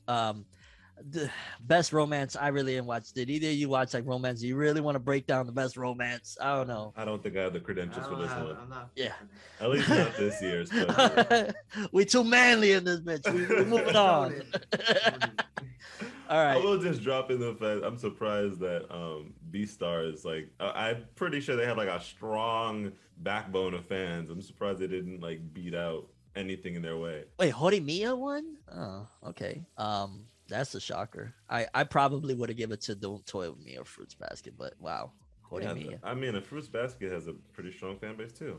Because Fruits Basket been around, and I know I said we wasn't gonna go into the romance shit, but Fruits Basket been around for a minute. Like that was the OG shoujo romance series that all the girls got into like anime and manga back in the day. So Mhm. Yeah. that's a very shock. classic. Okay, let's go to best fight scene winner. Best fight scene winner, Oh. Jujutsu Kaisen Core 2, Yuji Itadori, and Aoi Todo versus Hanami. And I can't get mad at that one either. I can't. No, wait a minute. I'm mad. Yeah, I am mad. I'm mad. Hold up. Very mad. Yo, how they gonna do my no, Naruto should have won that. I don't care. Naruto versus Ishiki No. should have won. No. I'm Absolutely. on JJK's side of this one. Oh, We have a disagreement here No. because I'm No. on JJK with- So I watched that fight again today. Mappa is insane. They have the water looking like it's in a movie. Like, man, and the choreography, the clapping with Toto. Nah, that fight got it. I don't know, Naruto fam. boxing was too. Naruto boxing, and on top of that, taking dude's life with every blow, and it just felt like okay, I'll give you the difference of what I felt and what I think majority of people would feel watching that fight with Naruto versus Ishiki and the fight with Yuji and Toto. Yuji and Toto fight, it feels like it's in the grand scheme of things. It feels like okay, this is going to lead to something else. Even when I read it back in the day when I watched it, I never thought like, damn, yo, Yuji's gonna die in this one, fam. Like I never had any of those feelings. With the Naruto versus Ishiki fight, every step of the way I thought, oh my god, is Naruto gonna die here? Is this gonna be the moment? Yeah, there's more depth to If it. we're talking that, if we're considering things like the depth of the fight, the stakes, yes. But if we're just talking choreography and just how it looks, the hype, I give it to JJK. But if we're taking Naruto came down like a I don't meteorite. even know about the hype because I think people lost their minds when like Gojo was doing his thing, with that whole situation. And it was definitely, it's JJK. It's exciting just seeing anything.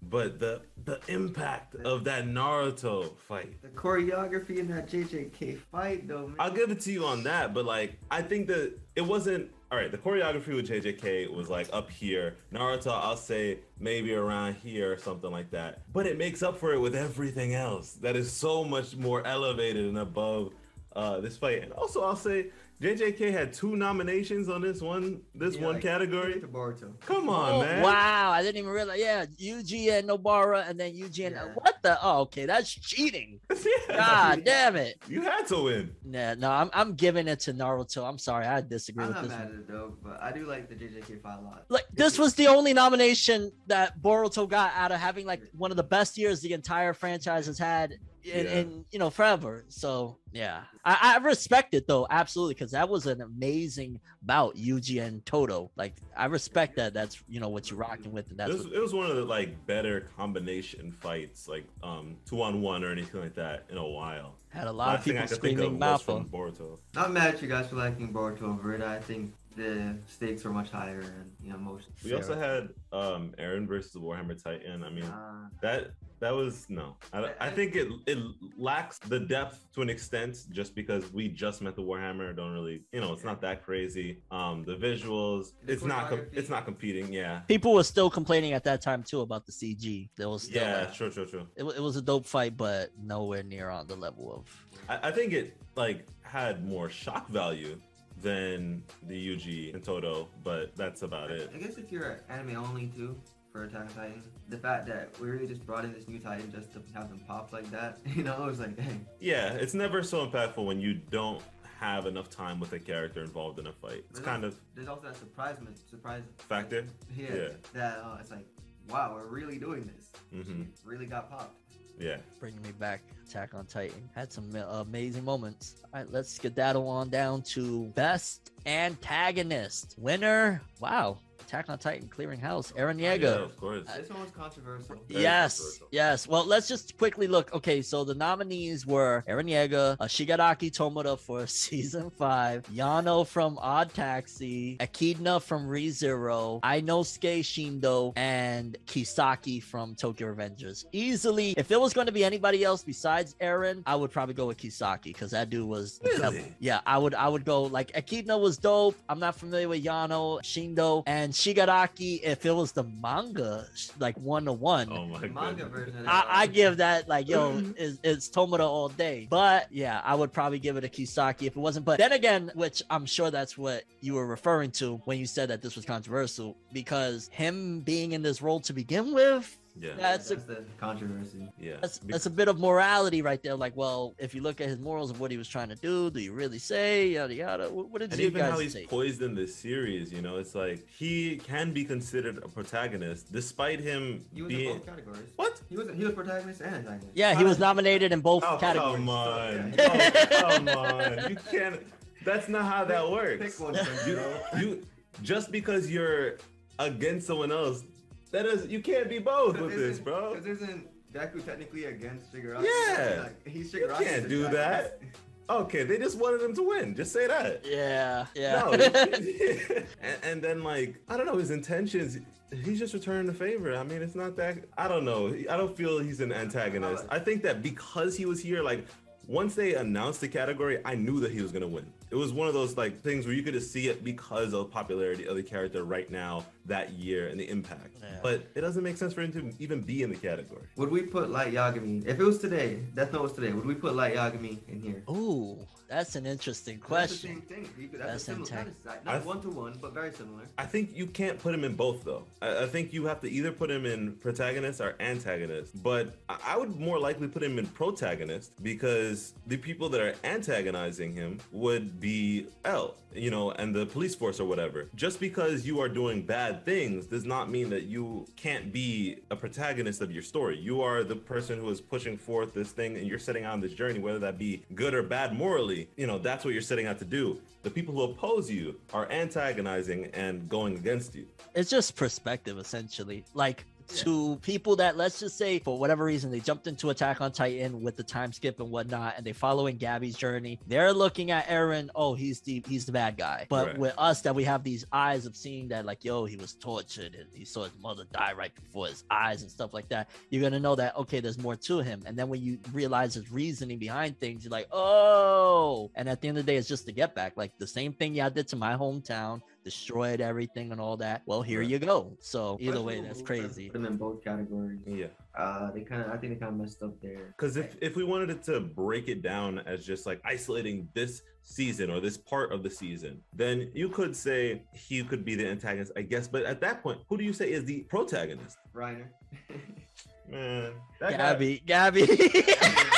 But I'm not mad at him for winning. I like him. So. because I'd say like Well, who would you? Okay, out of that list, who would you replace him with if you decided, you know what, I want him out of here? Who would you put then?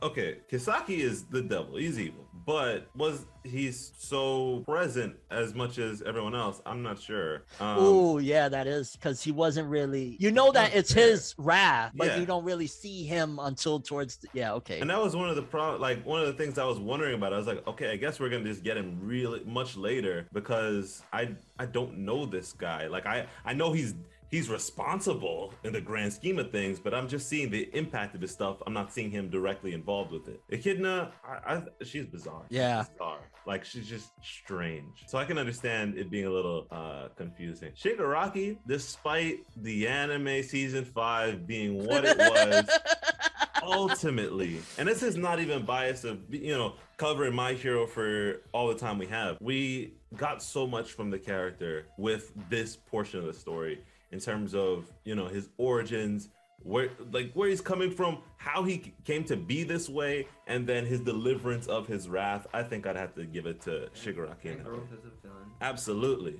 Absolutely. If we're just looking at the actual content, what happened, Shigaraki might. The way he broke it down, yeah. Like my bias of just how I feel. I'm right there with you with season 5, man. Yeah, we're I there think with you. we quit like covering it towards the end, right? Yeah, we were making reviews weekly, but we can't do this. Yeah, I'm like, yo, it was the villain arc looking forward to the most. Got to it. saw that they cut out like the first, like most important thing for me, and then chopped up the rest. Yeah, okay. I waited how long for this? No, I'm good. We weren't gonna Yeah. complain weekly, you know. Yeah. We're not talking- I was singing this shit's praise way before. I was like, yo, I don't know. This Once is it hits, Y'all not ready. You anime only. it's You about not to ready get for this. crazy.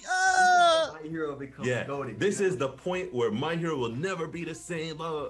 No, they ruined it. They soiled it, and I don't even know how I feel about the continuation of anime right now because of that. So, but And then the regardless, manga's speeding up. Well, anyway, yeah, I don't want to dive too far off, but despite how like it may have been adapted, ultimately Shigaraki, I'd have to give it to him. I'm not mad about Aaron. Man. I like. We love Aaron. We love but, Aaron. So we're but mad. you know, shout outs to Eren Yeager. And I guess with that, since it's, two wings on the same plane, let's jump to best protagonist. And the winner of the best protagonist, thankfully, they didn't give it to both ones. It's not Eren Yeager. I'm It glad is. They changed the winner. If he won and they just didn't. They probably just rigged the voting. Like, screw it now. We can't do We're this. not doing it. We're not doing that. It I was need your bold statements on this one. Otokawa from Odd Taxi. What?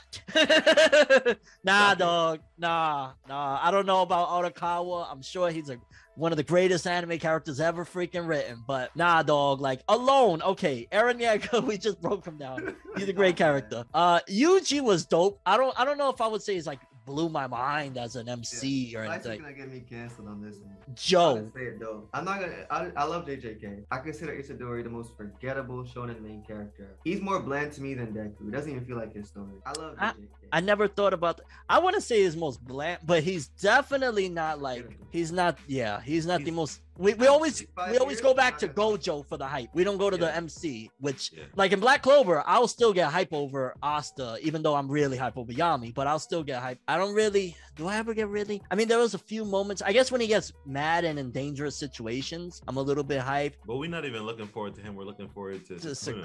Sukuna, yeah. Wow. No, Fushiguro, Sukuna, Gojo, like Nobara, like, but yeah, all those characters overshadow Yuji for me. I feel like he is really forgettable. Obviously, anything could happen in the last stretch of the story, but at this point, I feel like if it ended today, in 5 years, we would not talk about this character. Yeah. Ever. wow. He is- That's he that's a is. bold statement. It is And I could bold, see but- people being pissed off, but Yeah, I Yeah. can't really disagree. I never really thought about I'm that. respectful. You know, I love JJK still. Yeah, it's a great series. I just don't really care for this. I think the main character, I heard him say all this and I came to the realization, you're right. Like, oh my gosh. he does Okay, just a quick one. Yuta or Yuji?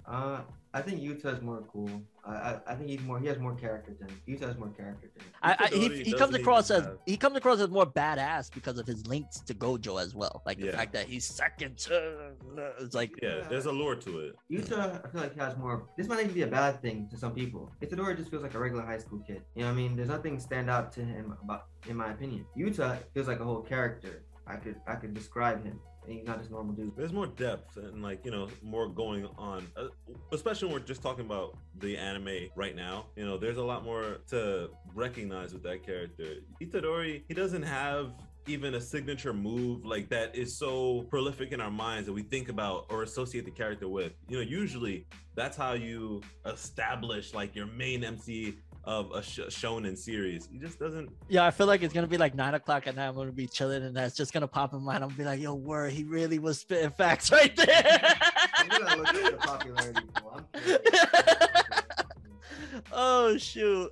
Again, hey, if the commenters are upset, I can't help it. But I can't really argue against that much because I'm never really like, yo, Yuji. I'm more like, I want to hear yo, the argument. Gojo. I want to hear. Yeah, it. I'm curious. Tell me why you. You're a like, poopy head. You don't know what you're talking about. Tell me why Goodbye. you like Itadori. I want to hear it. I want to hear it. Oh shit. I'm looking up the popularity poll. But let's get back to the best protagonist. So Yuji and Eren, that's ridiculous. He just won, you know what I'm saying? The other one, I would easily give it to Joe. I don't know if either of you are Megalobox fans. I watched season 1. I loved season 1. I didn't get around to season 2. I You're watched doing season one. yourself a disservice, dog. Really? Season 2, it takes it in a whole different direction. First of Okay. all, Joe is dealing with a lot of freaking demons, dog. He is dealing with some serious tough stuff throughout it. It's way darker.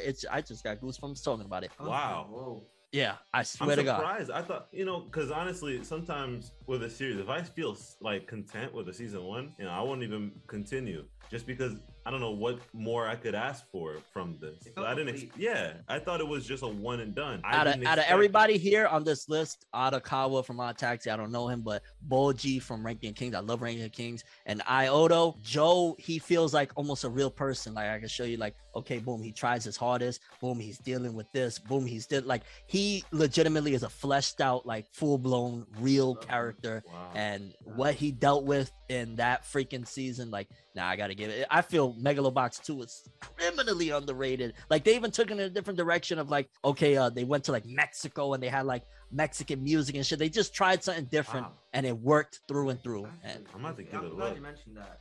With season 1, it reminded me of kind of like Bebop or Samurai Champloo and the whole aesthetic it has, like that feeling that they're really going about this artistically. 1,000,000,000%. That's literally what I used to say when I was watching season 1. Straight up, like, oh, it got I'm like glad you mentioned that. older aesthetic of like Cowboy Bebop or something. Yeah, wow. I will say, once again, Wonder Egg is here again.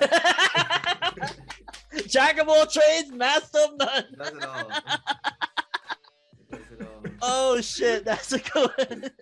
Or Wonder Egg, yo. I mean, would you put Ioto in there? No, yay. Poor Ioto. Oh my goodness! Like hasn't won a single thing, but is nominated for everything. They're doing stuff right, it's not perfect. I guess so. But yeah, for me, Joe, Boji is really dope too. Like you know, just thinking about Yuji, like, he's a part of a really awesome series. that's it. It's a part of a great series. So A he lot of kinda- great characters. He kind of just got the participation like trophy here, Yeah. even being a nominee. And hey, we'll make it clear again. If you love Itadori, all good. I'd like to know why. Just let me know why. Maybe Yeah. I'll change my mind. Maybe I'm missing something. It could be that, you know, entry anime. A lot of people, if that's their entry, like that's their goat no matter what. Okay, let's move on. Let's go to best character design. Seriously? The winner is Tadashi Hiramatsu from Jujutsu Kaisen Core 2. So essentially the character designs in general, like the character design for Okay. that season. Okay. We got Odd Taxi. I am gonna lie, I don't watch it, but like character design wise, come on. No. Stop. Ranking of Kings. Again, it's more of an animation thing than art style, I would say. Like, I'm not like, oh my god, it looks like, you know, I'm more so like, oh my god, it's so fluid and beautiful. Skate the Infinity. Didn't get into that one. Vivi and Wonder Egg. See, it does they probably had a great year, man. I'd give it to Vivi. The character I was designs gonna of say Vivi. you were like talking of Vivi. But look, there's one thing. I know it's been on here for other things. So I don't see why not. I'd give it I'll a Vivi. put Demon Slayer at least on this list. I don't know if you agree or disagree, whenever. Me and Slice have talked about this. Come Demon on. Slayer has some of the best character designs in shonen. Absolutely. They're all so unique visually. They're like amazing. Like I feel like it should have been on here. In the See, modern I age. feel like that for Black Clover. I feel like Black Clover. I love We talked about that too. We talked about Yuki that too. Tabata's little, like, if you go back to his Hungry Joker series, I always reference that because that was my first exposure to his art style. It's something about that crew, like when there's a demon or somebody is being really freaking messed up, like he knows how to draw some really sick shit that, like, I don't know, I love that art style for Black Clover. And it's not me being biased about this, it's just genuinely aesthetically, there's something about those character designs and I'm like, whoa. Yeah. That's how I feel about. Well, I feel for Black Clover too, but I feel that more strongly about Demon Slayer. Like every character is so unique, like visually. I think with Black Clover, it's like they're able to make it gnarly, but also like not so grotesque that it leaves the mainstream sort of visuals or aesthetic. Yeah. Demon Slayer is probably like the best when it comes to character designs. When it comes to modern anime, modern shonen, there's nothing that I can think of that even comes close. Yeah. Every single Very character, clean. you can look at them and you pretty much know what you're dealing Look how with. flashy Tengen is, and then you have another character like Rengoku, who's more like more like a light, like a Yeah, warrior. exuberant, and you can see it. Man. Brilliant. Hairstyles, man. Otoge, go. Like there's you know, plain, simple, Yeah. calm, water, Yome Himejima, crying, praying. You don't get this anywhere else. Right. These are just like it's something I else. would And have- transformations. Yeah. I would have Mugen Train on this list at least. Yeah, I think it's a criminal injustice not to have it here. And they have it in Wonder a, Egg. and Although Wonder Egg looked nice. Wonder Egg, it deserves a nomination. I don't know if I'd give it the win, but it deserves a nomination. For everything. Give it everything. That's the story of Wonder Egg. Oh shit. You should have a Wonder Egg counter on the screen. Honestly. Yo, whoever's editing this one for me, You heard the man. Put that shit in there. One Red Counter. Alrighty. Best Director winner, Baku Kinoshita for Odd Taxi. Again, I hate it. I really wish I would have watched this one. I didn't realize it was going to be this much of a freaking key player on everything. And the nominees were Yuichiro Hayashi from Attack on Titan, Sung-Hoo Park for Jujutsu Kaisen. I've heard that name before. Yo Moriyama, Megalobox, Shingo Natsume from Sunny Boy, and Shin Wakabayashi from Wonder Egg Priority. Red Counter. Get it Bing! going. Get it going. Best Director. I have to strongly disagree. There's no way. Like, there's just no way that JJK is on this list for direction and did not take it. It's impossible. This doesn't make any sense. Because it's the direction that put really Jujutsu Kaisen on the map. If it wasn't for that director, who knows where we'd be at with it. I don't even know how this could even come to pass, just because I can't even give it to the popularity thing. I can't say that, the series just isn't there yet. How? Maybe they're giving it a handicap because they're not like humanoid characters and directing it to make you feel like kind of like B-stars. Maybe that's where they were going with it. Reality, you mean, maybe? Or like, emotions like Yeah, like it made you feel like you're actually watching humanoids when I mean, that's I don't know. That was a terrible reach. I just don't know why. But if it's similar to a Gretzko, where it's like these, animal things, whatever, are showcasing very human emotions and going on that type of ride. I don't know, maybe. But then you got to compare it to Attack on Titan. I'm sure there's plenty of Odd Taxi fans out there that are screaming at us right now. You don't Listen, I am going to watch Odd Taxi now because I need to know how this is possible. Because if I'm just sitting here like, oh my God, who directed this? You're gonna look up everything he's ever done. Look out for his tweets. Yeah. I was wrong. A year later after it's airing, Odd Taxi, by the way, you guys should be watching. And Megalobox 2 also deserves a nod for Best Director because the direction of that show, to go from what that first season felt like to we're in the slums of Mexico, motherfuckers is breaking into abandoned buildings just to survive. Joe is dealing with a whole bunch of really messed up stuff. The director really had to keep his foot on the gas because it could have got lost real quick. Like, you're going to Mexico and where's these characters? What happened? But he kept it together, and it little by little unfolds throughout the season. So I got to give a nod for that one. Shout outs to Yo Moriyama. Attack on Titan, just in terms of the workload, the difficulty, put it all together in that. Yeah, and it's in such a small time frame. Let's remember that, like how long it took us to get seasons of Attack on Titan previously. They adapted the manga so fast. These are two strong contenders right here that I wouldn't even think anything could break through. But Odd Taxi must be just like the best series possible, man. And Wonder Egg is just something else. Let's jump on to let's get a little bit Sonic with it. Best score. The best score winner is Yuki Kajiura and Go Shina from Demon Slayer, Kimetsu no Yaiba, Mugen Train arc. So musically, I remember there was a few cues. I mean, let alone the opening was fire. With that part, that was one of the things that I remember saying, like, hey, we got a cool opening out of this, why not? But score wise, damn, I hate to keep sounding like a fanboy of it, but easily would have been Megalobox for me. It was something real unique for an anime to go just this all Hispanic Mexican music, and like that was wild. I mean, I'm sure these other shows got some dope shit, but Megalobox, whoa, I don't know. Like the jazz and cowboy bebop type thing. I always love when shows hip hop and do something like that. I don't feel well versed enough to touch upon this entirely because I'm not familiar with the music for all these shows, and I'm basing off of my knowledge of season 1 with Megalobox. But if they kept that same energy from season 1, there's that is some of the best stuff possible. They really were in their bag when it came to the different sounds. Like it felt grungy. You felt like you were in the city. It felt like you were in the slums. It felt like you were elevated depending on the situation. And I think especially with a series that is just, one-to-one boxing, you have to have that sort of intensity to the music to convey the weight of each punch and things like that. Demon Slayer, such an emotional ride, such an emotional experience in so many ways. I think the music played a big factor, whether you recognize it or not, in how we felt about everything that happened with that arc. Yeah, they had a lot of dramatic cues that I do remember. Like every now and then, I'll be like, "Oh shit, that was interesting." It made the scene feel a little bit more. Because again, they gotta when you're doing something like readapting for a similar medium, like you're just putting it into a TV series opposed to just an anime, you gotta try and give all the other bells and whistles a little bit of a tweak. So go in the music, do something different. Like I remember there was a Rengoku score in that first original episode that they did that was kind of dope. So It's a movie, so you know a movie will always go above and beyond. So Fair enough. okay, we got the final 6 categories. Let's do it. We got Best Girl, and the winner of Best Girl, Nobara Kugisaki, Jujutsu Kaisen Core 2. Ooh, I ain't mad at it. no surprise there. People love her. Are we sure? Well, I mean, people she's so popular. No. I'm surprised by Comey not winning.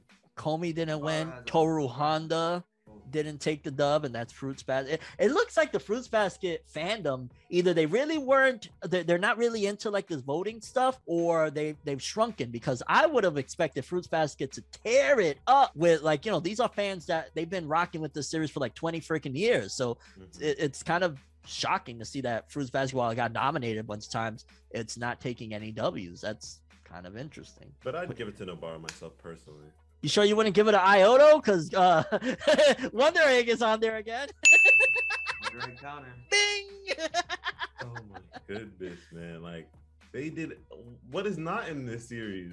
You're walking away watching Odd Taxi. I'm gonna walk away watching Wonder Egg. Yeah. Truly a jack of all trades.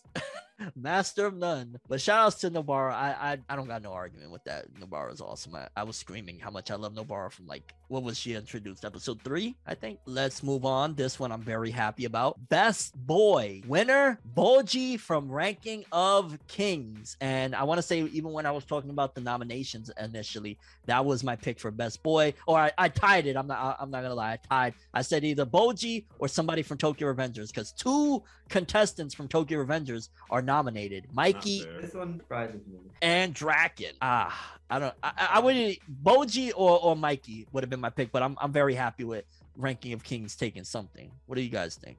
You want to work through the nominations? You didn't do that for this one. Okay. We got Senku Ishigami, Dr. Stone season 2. I guess that would probably be one of the few that you could put in, because Dr. Stone, it was dope and all that stuff, but I don't know if I'd like animation wise or fights. So at the very least, they included him in something. Then we got Izumi Miyamura from Horimiya. We got Arakawa from Taxi, Boji Ranking of Kings, Ken Draken from Tokyo Revengers, and Manjiro Mikey from Tokyo Revengers. Again, yeah, unfair. Why the hell are they having 2 from the same series in the nomination? That's not okay. So here's why this one surprises. Where's Gojo? Ooh. Did Gojo not dominate the internet for like the first? Why isn't Gojo in any? Now that you wait, no. This was Core 2. Was he a part of? That's what they were judging off of. They wasn't judging off. Was Gojo really doing badass shit in Core 2? Wasn't he right there with the Toto versus Yuji? He was right. Yeah. He saw what the blue, red, purple. You know, where's Gojo? holy cow. I'm surprised by this entire category, to be honest. Like the fact that they felt so limited that they would put 2 for Tokyo Revengers. Revengers. I love Mikey. Yeah. Draken's not especially- necessary. Why are there 2 there and not Gojo? I shouldn't have to say it. Gojo dominated the internet for like the first half of the year. Yeah. wouldn't even like. It goes back to there's got to be a lot of recency bias that they're forgetting what a lot of like the earlier in the year series did and the characters that people loved But, earlier in like, the year. Best Boy. I mean, do the main characters of Demon Slayer and My Hero Academia not count? Where's One Piece? Where's a lot of like One Piece got completely shafted on. Like One Piece had a godlike freaking year of We anime. don't need that on here. No One Piece. I- Black I- Clover. Come on, man. It had 3 Gojo's months. on And this list, he'd win. where's Yami at? There's no way. Maybe there's just like Best Boy. You have to be under a certain age limit or Age? something. I don't know. Well, that could be, yeah, because he's all younger. Okay, that would make sense. I don't know about Taxi, because that looks like it's supposed to be the representation of a grown man, right? Right. Probably somebody screaming, "No, you don't know nothing about On Taxi for them. Shut up." But then where's Tanjiro? Where's Tanjiro?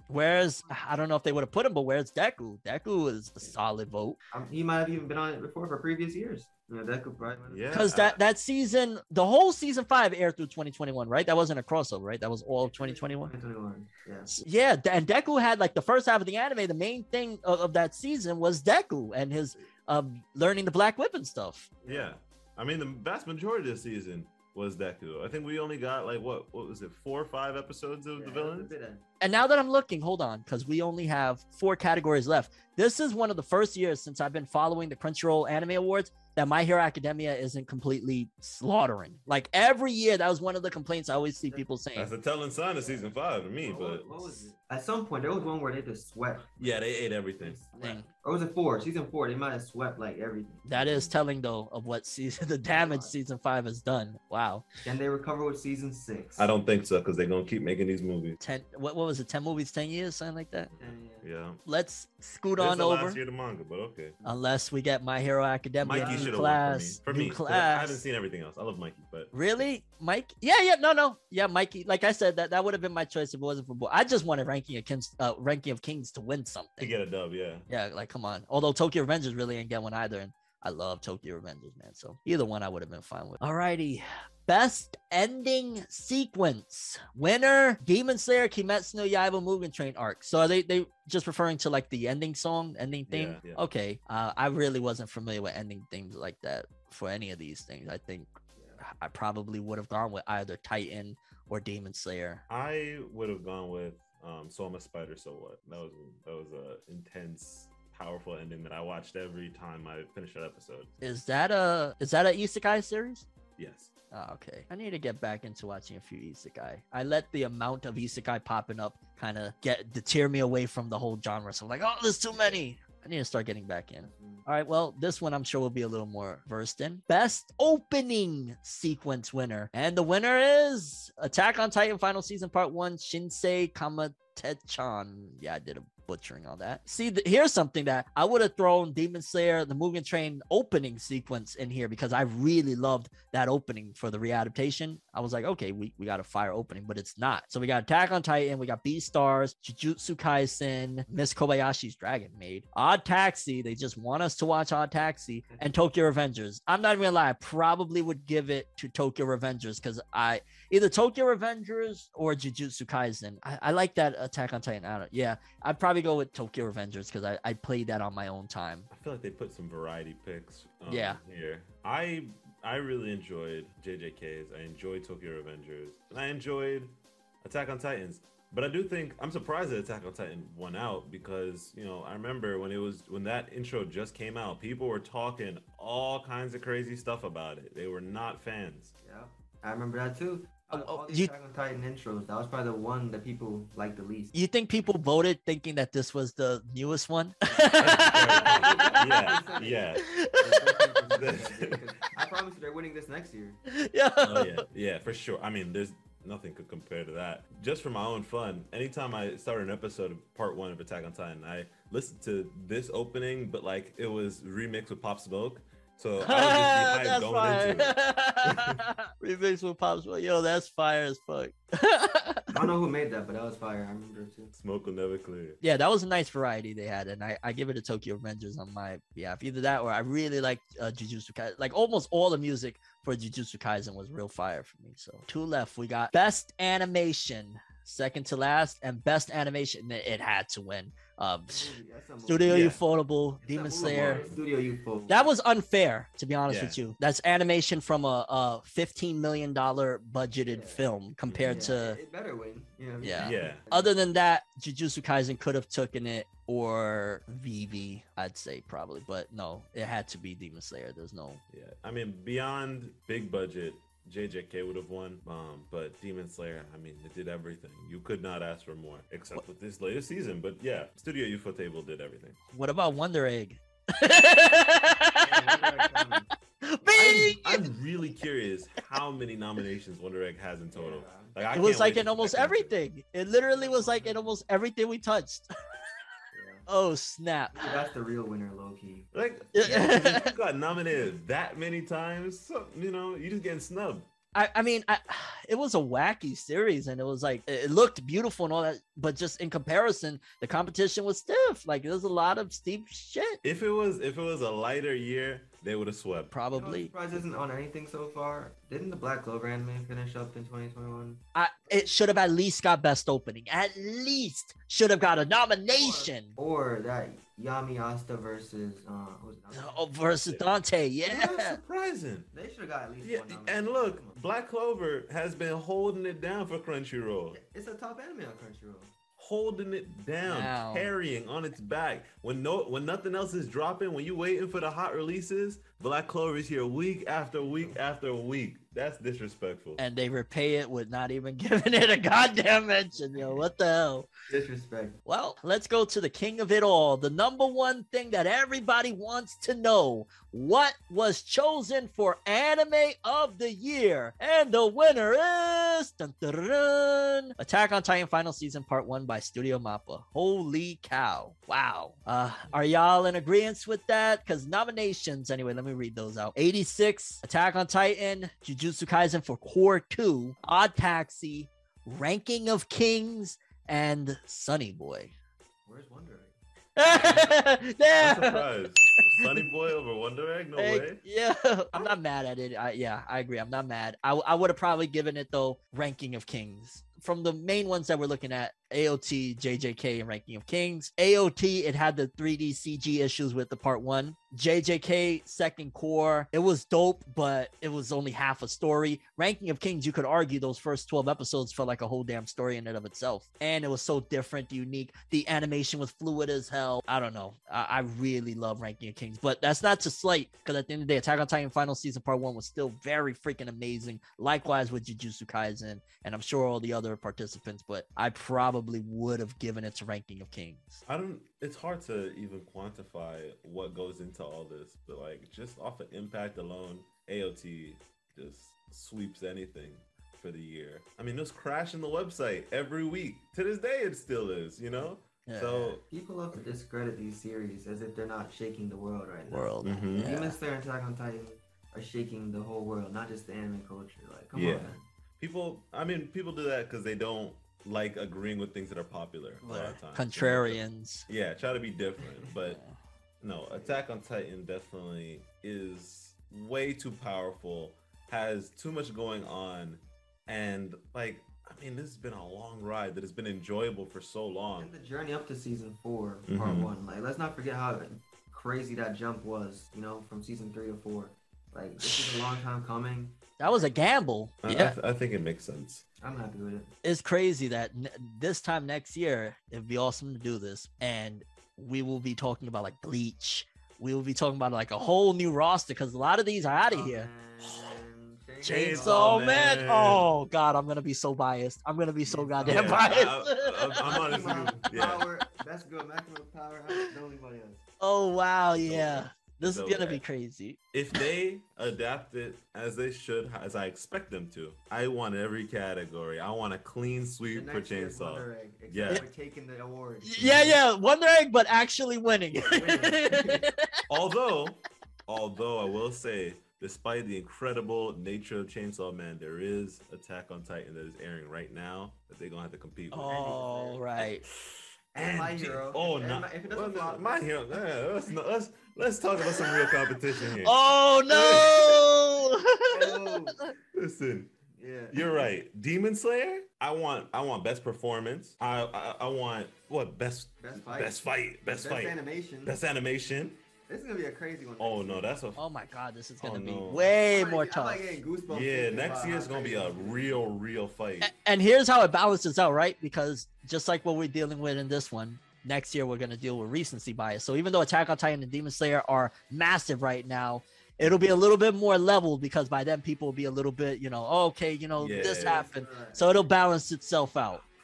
That's seriously gonna be a tough year. Like I can't even best fight. I already give it to Demon Slayer right now, but then you got Bleach coming out. Then you got Chainsaw Man. Like it's gonna be heavy. Oh my God, I Man, can't. I'm like really excited. Like now I'm like, yo, this year 2022 is actually pretty heavy for this medium we got. This was an amazing episode we did here. Let us know what you guys think. Do you think that they nailed it? What you would have changed for the winners of the Crunchyroll Anime Awards, and just in general, your 2 cents for the next years to come. I want to thank my guys here over at Plot Armor for joining me for this really, really awesome event. And hopefully we do this again next year in general and keep on creating content together because it's always a freaking amazing time with you guys. Absolutely, it's a I'm glad to be back blast. here a second time on For Never World and For Never New. Sure. This is amazing. Bring us back, It's- man. yeah, Bring us back. seriously, we'll have you over. We'll have you come over. Man. Hells yeah, dog.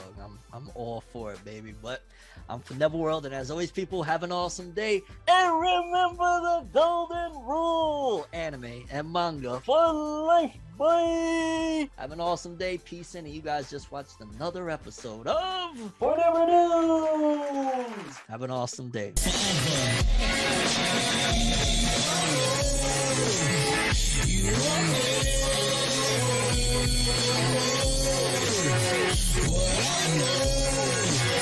So